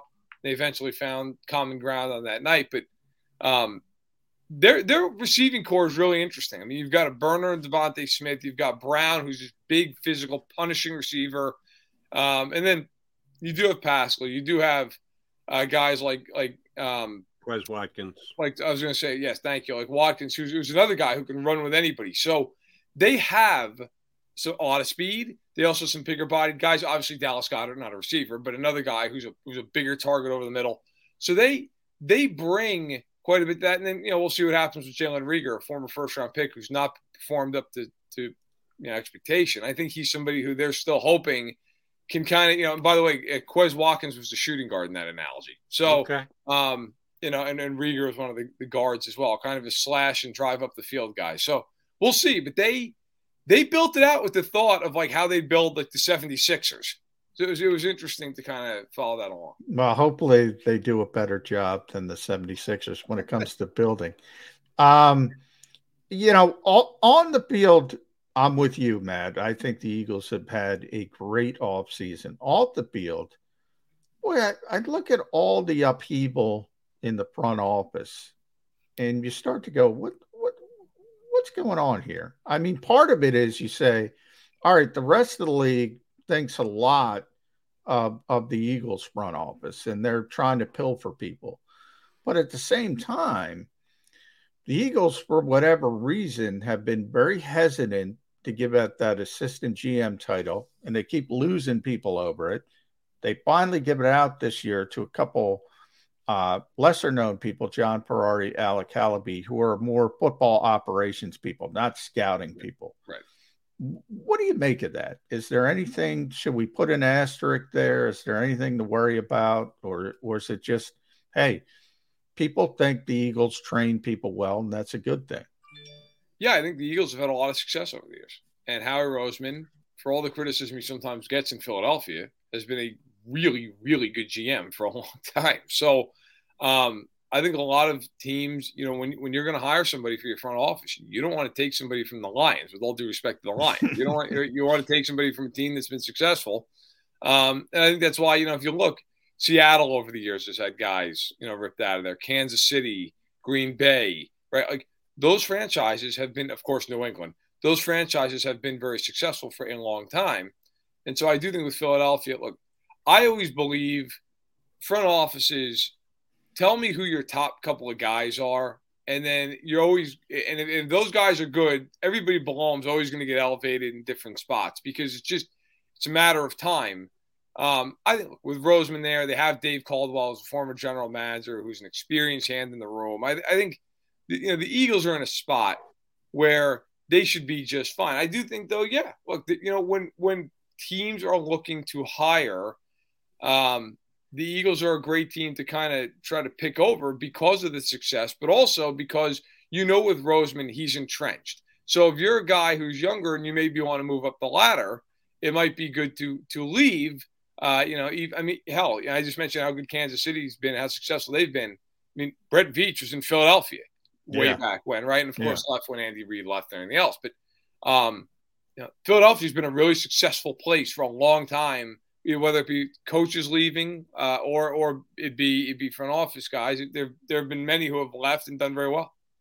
All right, Matty V, I'll raise my hand and say guilty as charged when we're talking about skill position players, that you look through that prism of fantasy football. What numbers you're going to be able to put up, what yards, what touchdowns, whatever. And I try not to do that, but every once in a while I fall prey. I'm going to ask you to not do that.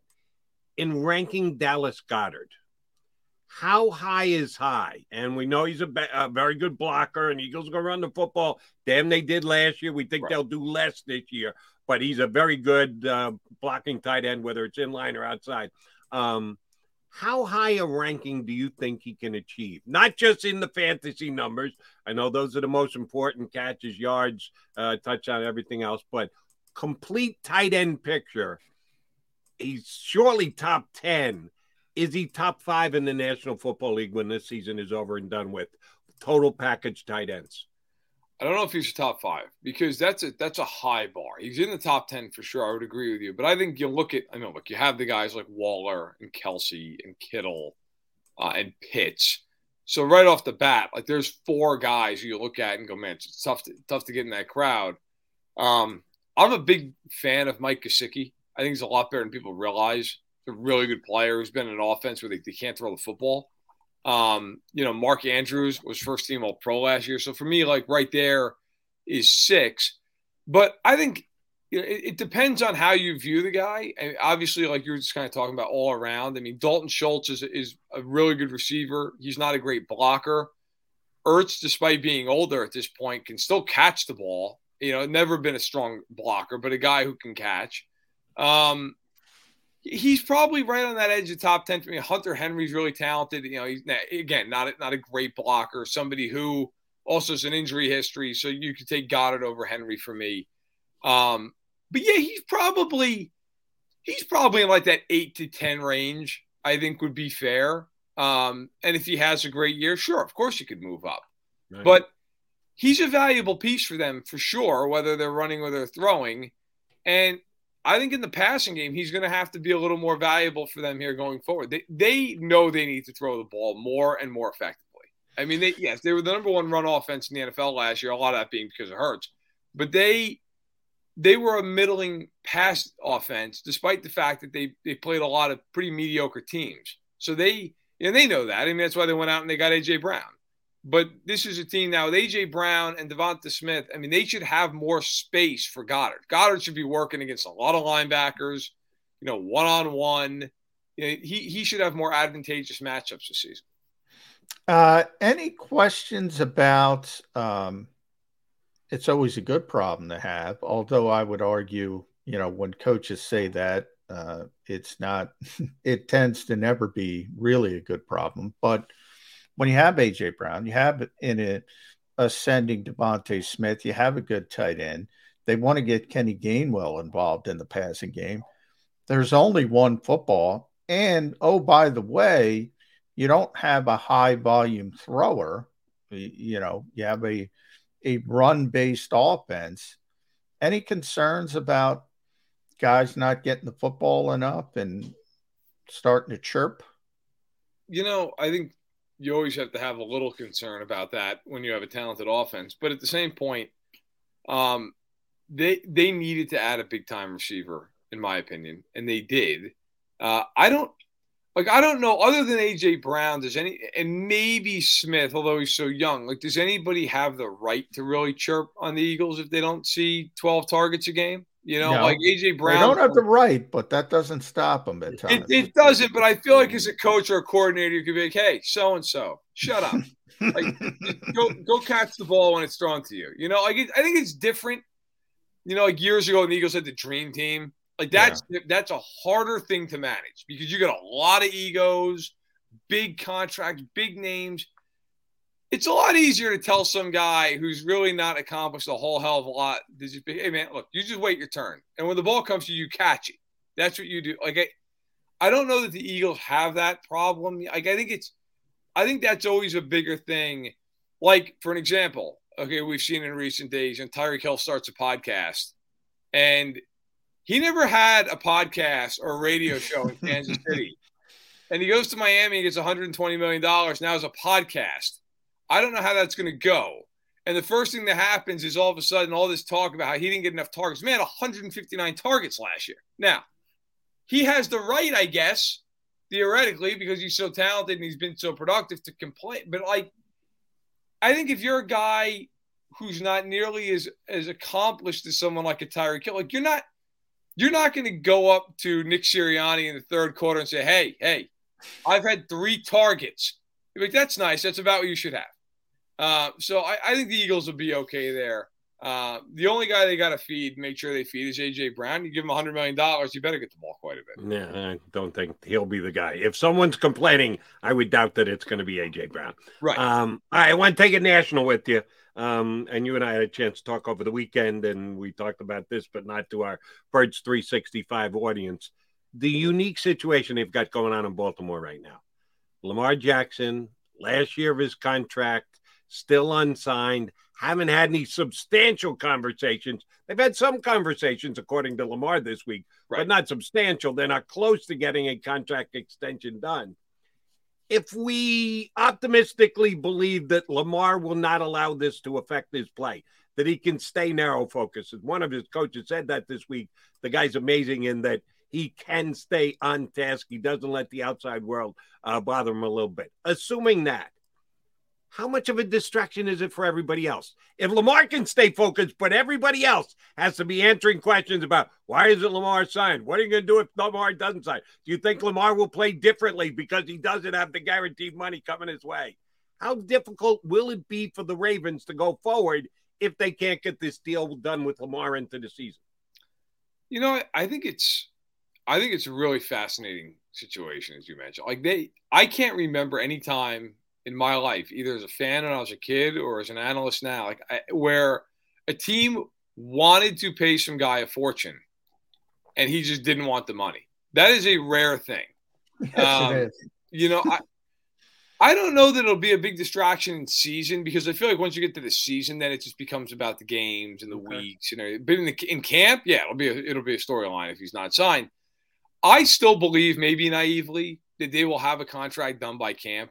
And I have no inside. I just feel that way. I feel like at some point Lamar's going to wake up and go, man, if I get hit wrong, if the turf slips out and I tear my ACL, I'm losing a fortune potentially. He is, and I've had fans say to me, because I've written about this a few times, I've had fans say to me in response to columns everybody's one hit away. Okay, yeah, but he's more than most.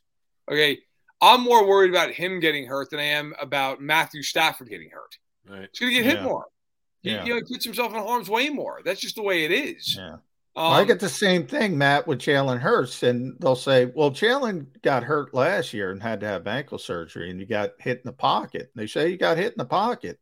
And you're missing the point. It's the law of averages. The more you get hit, the more likely you are to get hurt. You're not insulting the particular player. Right. I mean, at some point, is you run as often as Lamar Jackson does, you're going to get hit in a way that you end up injured. I mean, last year, he missed the last month of the year. Now, that was a play where he wasn't running necessarily, scrambling, got hit and got hurt. But I think if you're him, you go in there and say, listen, I need to be paid more than Deshaun Watson, and I will sign. I mean, if I'm him, I'm asking for $250 over 5 years. I would. And now would they give it to him? I don't know. But that's what I would ask for. The hard thing is, if it was really, truly 1 year and then free agency, I could maybe get a little more of the gamble. they're just going to tag him twice. Like, and now you could always say, well, he could force his way out and demand a trade. And, okay, sure. But he's been insistent upon the idea that he doesn't want to leave Baltimore, that he wants to be there for the rest of his career. Well, if that's the case, then why wouldn't you sign a contract for camp? It's always weird too because he doesn't have an agent. And so, that makes for a much tougher negotiation. I've asked a lot of people around the league about this, and the thought process from a lot of people in front offices I've spoken to is it is a lot harder to have that negotiation because with an agent, they understand his business. You can be a little bit more blunt about things. You don't want to insult the player. That makes it harder. That makes it trickier. And I think that, that might be a little bit of a part of the reason that it has been hard for Baltimore and it has been a little bit of a delayed negotiation. I still think he'll be signed. Smart money just says that at some point here he'll do that. But with every day that goes by, it also lends itself to the idea, like if you're Baltimore, you need cost certainty at some point going forward. You need to know what's going on. So he's really playing with fire, in my opinion, on this. Now, you mentioned what you would ask for if you're Lamar Jackson. Right. How upset is the league as a whole with the Cleveland Browns? Oh, they're really pissed. I've talked to a lot of people about this. In fact, my Stack the Box column, my fan site, went up 2 hours ago, and the lead off part of that was about if you were to look ahead. One of the big storylines, I think, next offseason is going to be contract extensions for Justin Herbert and for Joe Burrow. And I reached out to 3 prominent agents who have negotiated huge deals and said, if you rep those guys, and for the record, neither one of them, or none of the 3 do rep either one of those players. But I said, if you rep one of those guys, what would you ask for in light of Deshaun Watson's contract? And all 3 of them independently all gave the same answer. $55 million a year, fully guaranteed, because that's what they're worth in comparison. They're as good, if not better, and they don't have 24 civil suits against them, and they haven't missed a full season. And that led to a really interesting conversation. I'd encourage people to read about.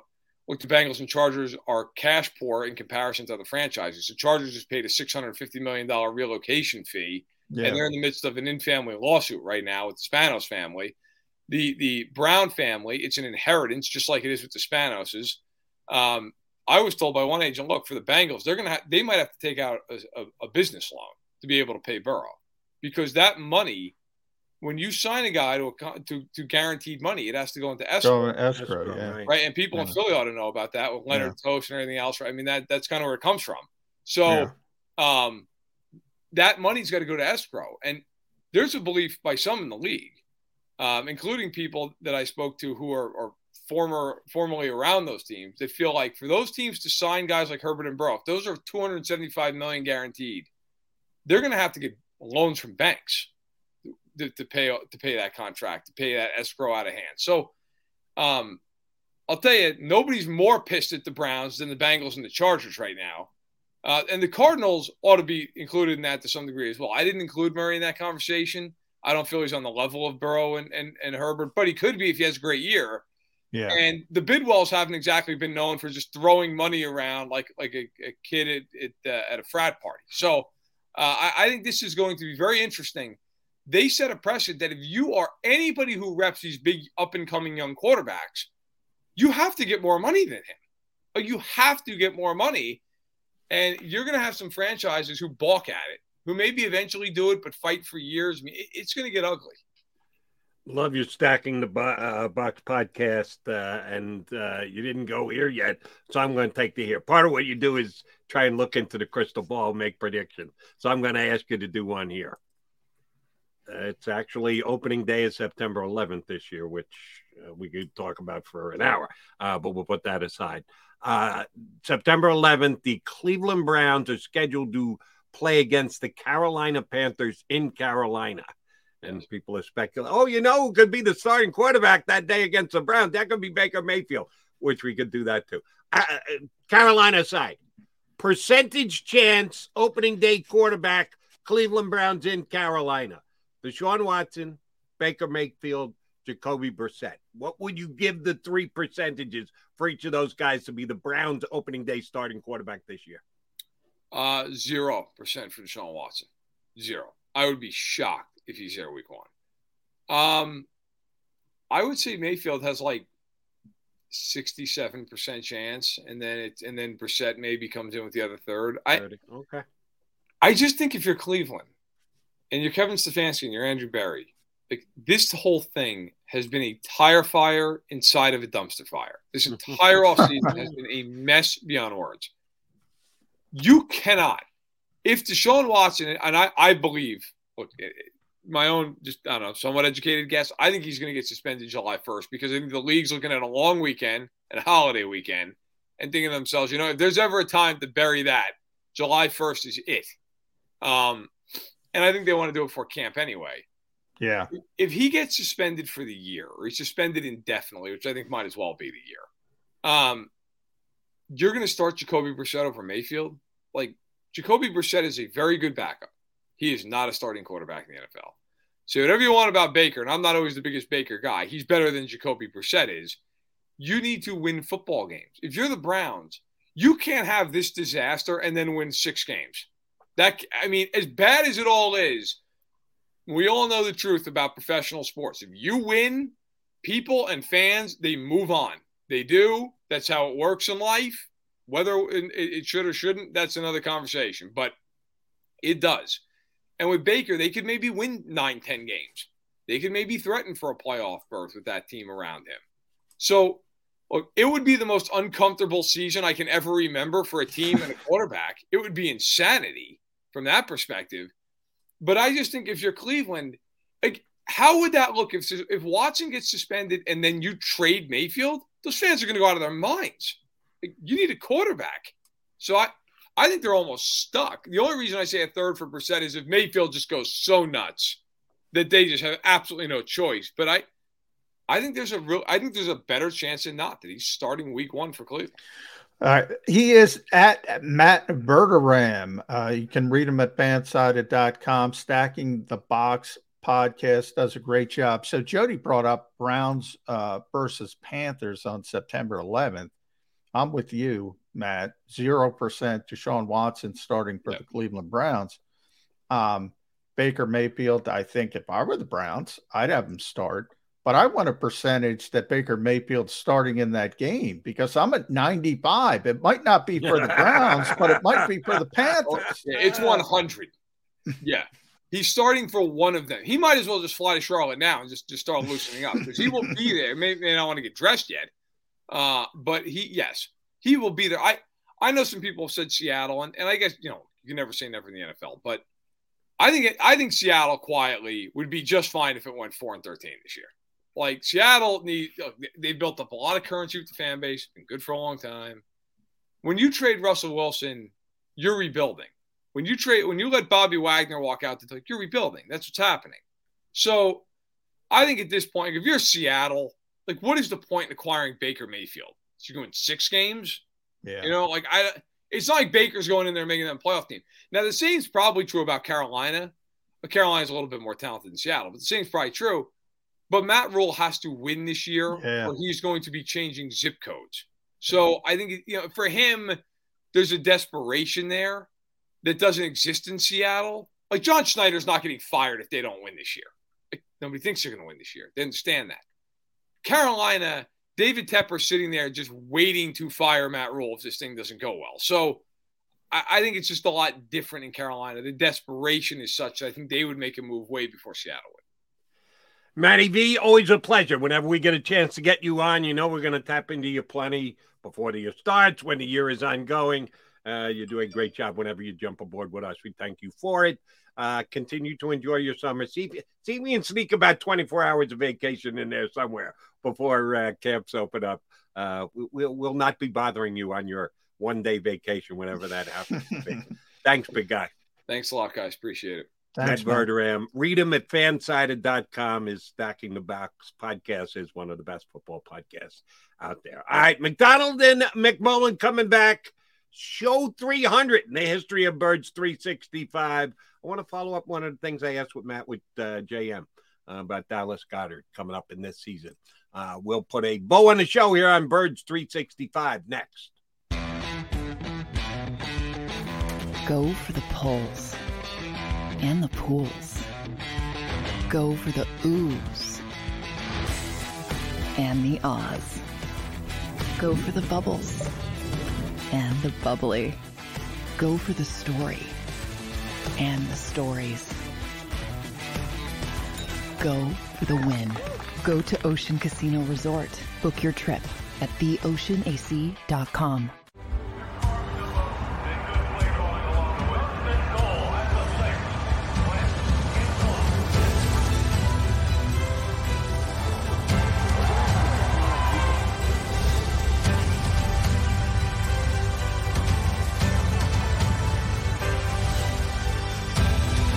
On the field of life, First Trust Bank is there for you.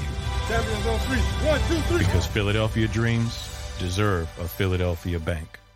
At Stateside Vodka, every new customer gets the world's best rocks glass, free. You're telling me that bottle is cut in half? You could say that.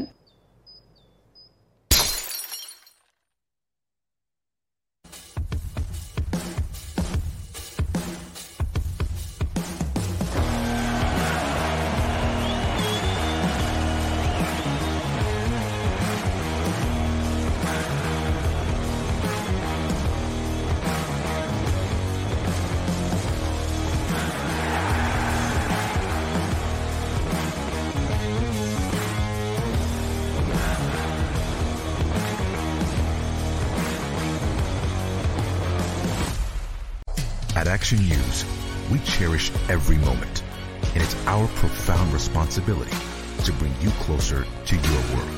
Never miss a moment. Trust the people at Action News. All right, did you know I was the mommy slam dunk champion? Really? Yes, really, don't sound so surprised. Let's see it. Oh, you're ready. All right, here we go. Let's hear the crowd. So go to right, I go to left, fake 'em out. Mama, go up, up, up. She did it. Again? You can't avoid gravity, but United Healthcare can help you avoid financial surprises by helping you compare costs and doctor quality ratings. United Healthcare. Uh-huh. Go for the midnight dares. Go for the game. Go for the hits. Go for the fans. Go for the win. Go to Ocean Casino Resort. Book your trip at theoceanac.com.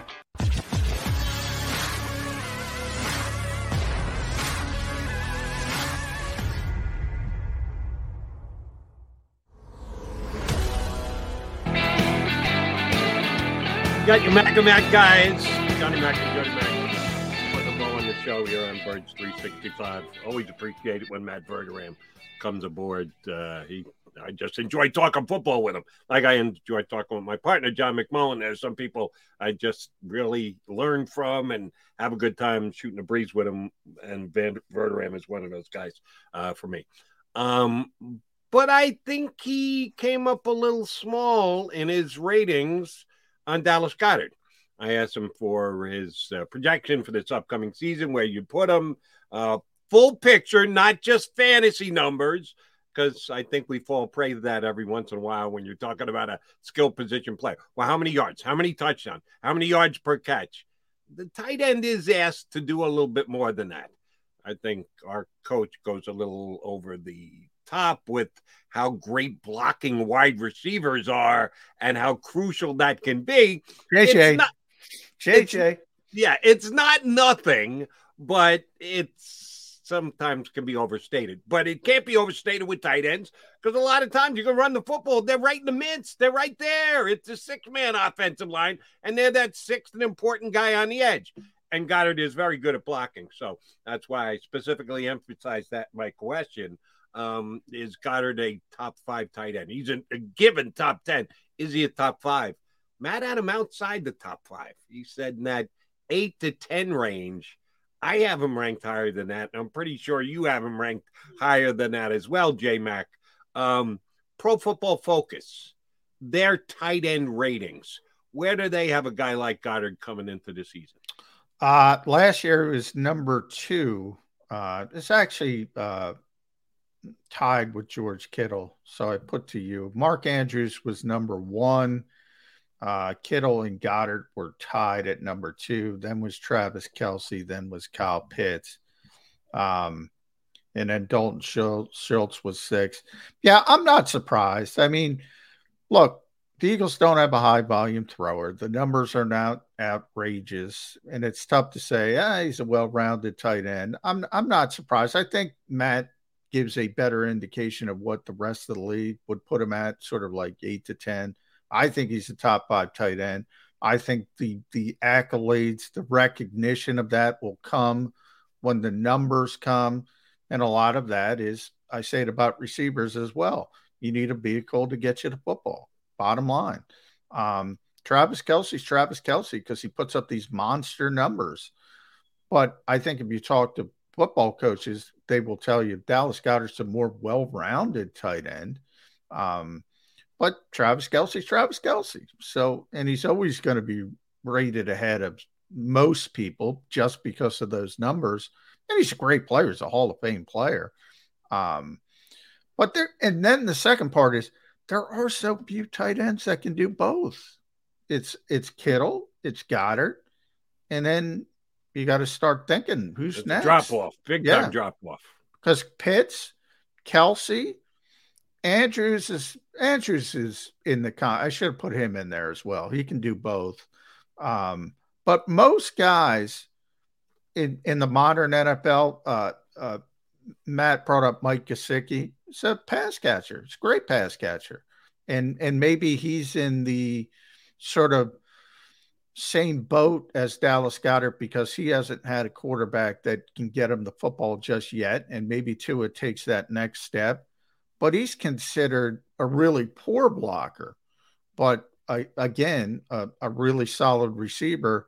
Darren Waller used to be a wide receiver. You know, he used to be J.J. Arcega-Whiteside. If you're looking for hope for J.J. moving the tight end, he's a wide receiver. He's not obviously a good blocker. There aren't a lot of tight ends. And once you get past Andrews, Kittle, and Goddard, I don't know. Jack Doyle, maybe. You got it the exact same as me. Kittle, Kelce, and yes, Goddard is a better all-around tight end, but Kelsey's so much better at receiving that might overshadow the all-around aspect of Goddard's game. And Andrews was just a beast last year. That's it. It's those three. Now we can debate everybody else. And anybody who wants to put Goddard on the top of the list, which could make him the 4th best tight end in the National Football League, I won't tell you you're wrong. You want to put him ahead of any of those other three, I'll tell you, you need to probably slow your roll a little bit because they've already established themselves. Goddard hasn't even had a full year yet as a tight end 1. Remember, Zach Ertz was here for the first 7 games of the season before they traded him. So we'll really get a great read on how good Dallas Goedert is this year. Could Waller go out and catch 105 balls? Maybe. Could Pitts go better than he was this past year, which was pretty damn good for a rookie? Maybe, but we're going to see if his blocking game can expand. I like Gesicki too, but he's purely a pass catcher. Oh, no, I got him at number 4. He's my 4th-ranked tight end coming into this season. Maddie's got him a little further down. You and I are very close to, I think. I would say top 5. That's where I put him. I think he belongs in the top 5. I think he's a top 5 tight end already. And he's got a chance to improve. I don't know if he can go above Andrews or Kittle or certainly Kelce from a reputation standpoint. So that 4 spot is probably the highest he can go, but that's not bad, Jody. And it's not a bad place to be if you got the 4th best tight end in the National Football League. People will say I'm insulting Dallas Goedert because they always do, but that's actually, if you're in the conversation with George Kittle and Travis Kelce and Mark Andrews, you're a pretty good football player. Doing just fine. All right, hey partner, congrats on Birds 365 300 show. Yeah, congrats to you. Where are balloons? I asked for balloons and cake and bunting. Yeah, we had no shot at that, but it was a nice try on your part. Let's say we start the next 300 tomorrow. I'm in for show number 301. How about 301? Let's do it. And before then, go to jacobsports.com to rewatch episode number 300 of Birds 365. And stick around for Sports Take and Dan Sileo with the National Football Show. Shows coming your way all day long on jacobsports.com, on the Jacob Media YouTube channel. John McMullen, Jody McDonald, your Birds 365 guys. We'll be back tomorrow. Show number 301 in 2 and 2. You've been listening to Birds 365, the destination for the passionate Eagles football fan who bleeds green.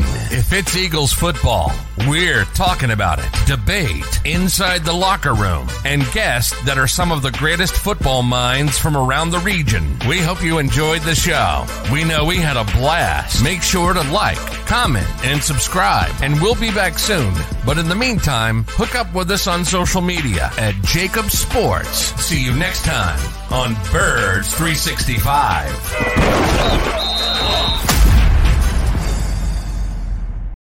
For the ones who work hard to ensure their crew can always go the extra mile, and the ones who get in early so everyone can go home on time, there's Grainger, offering professional-grade supplies backed by product experts so you can quickly and easily find what you need.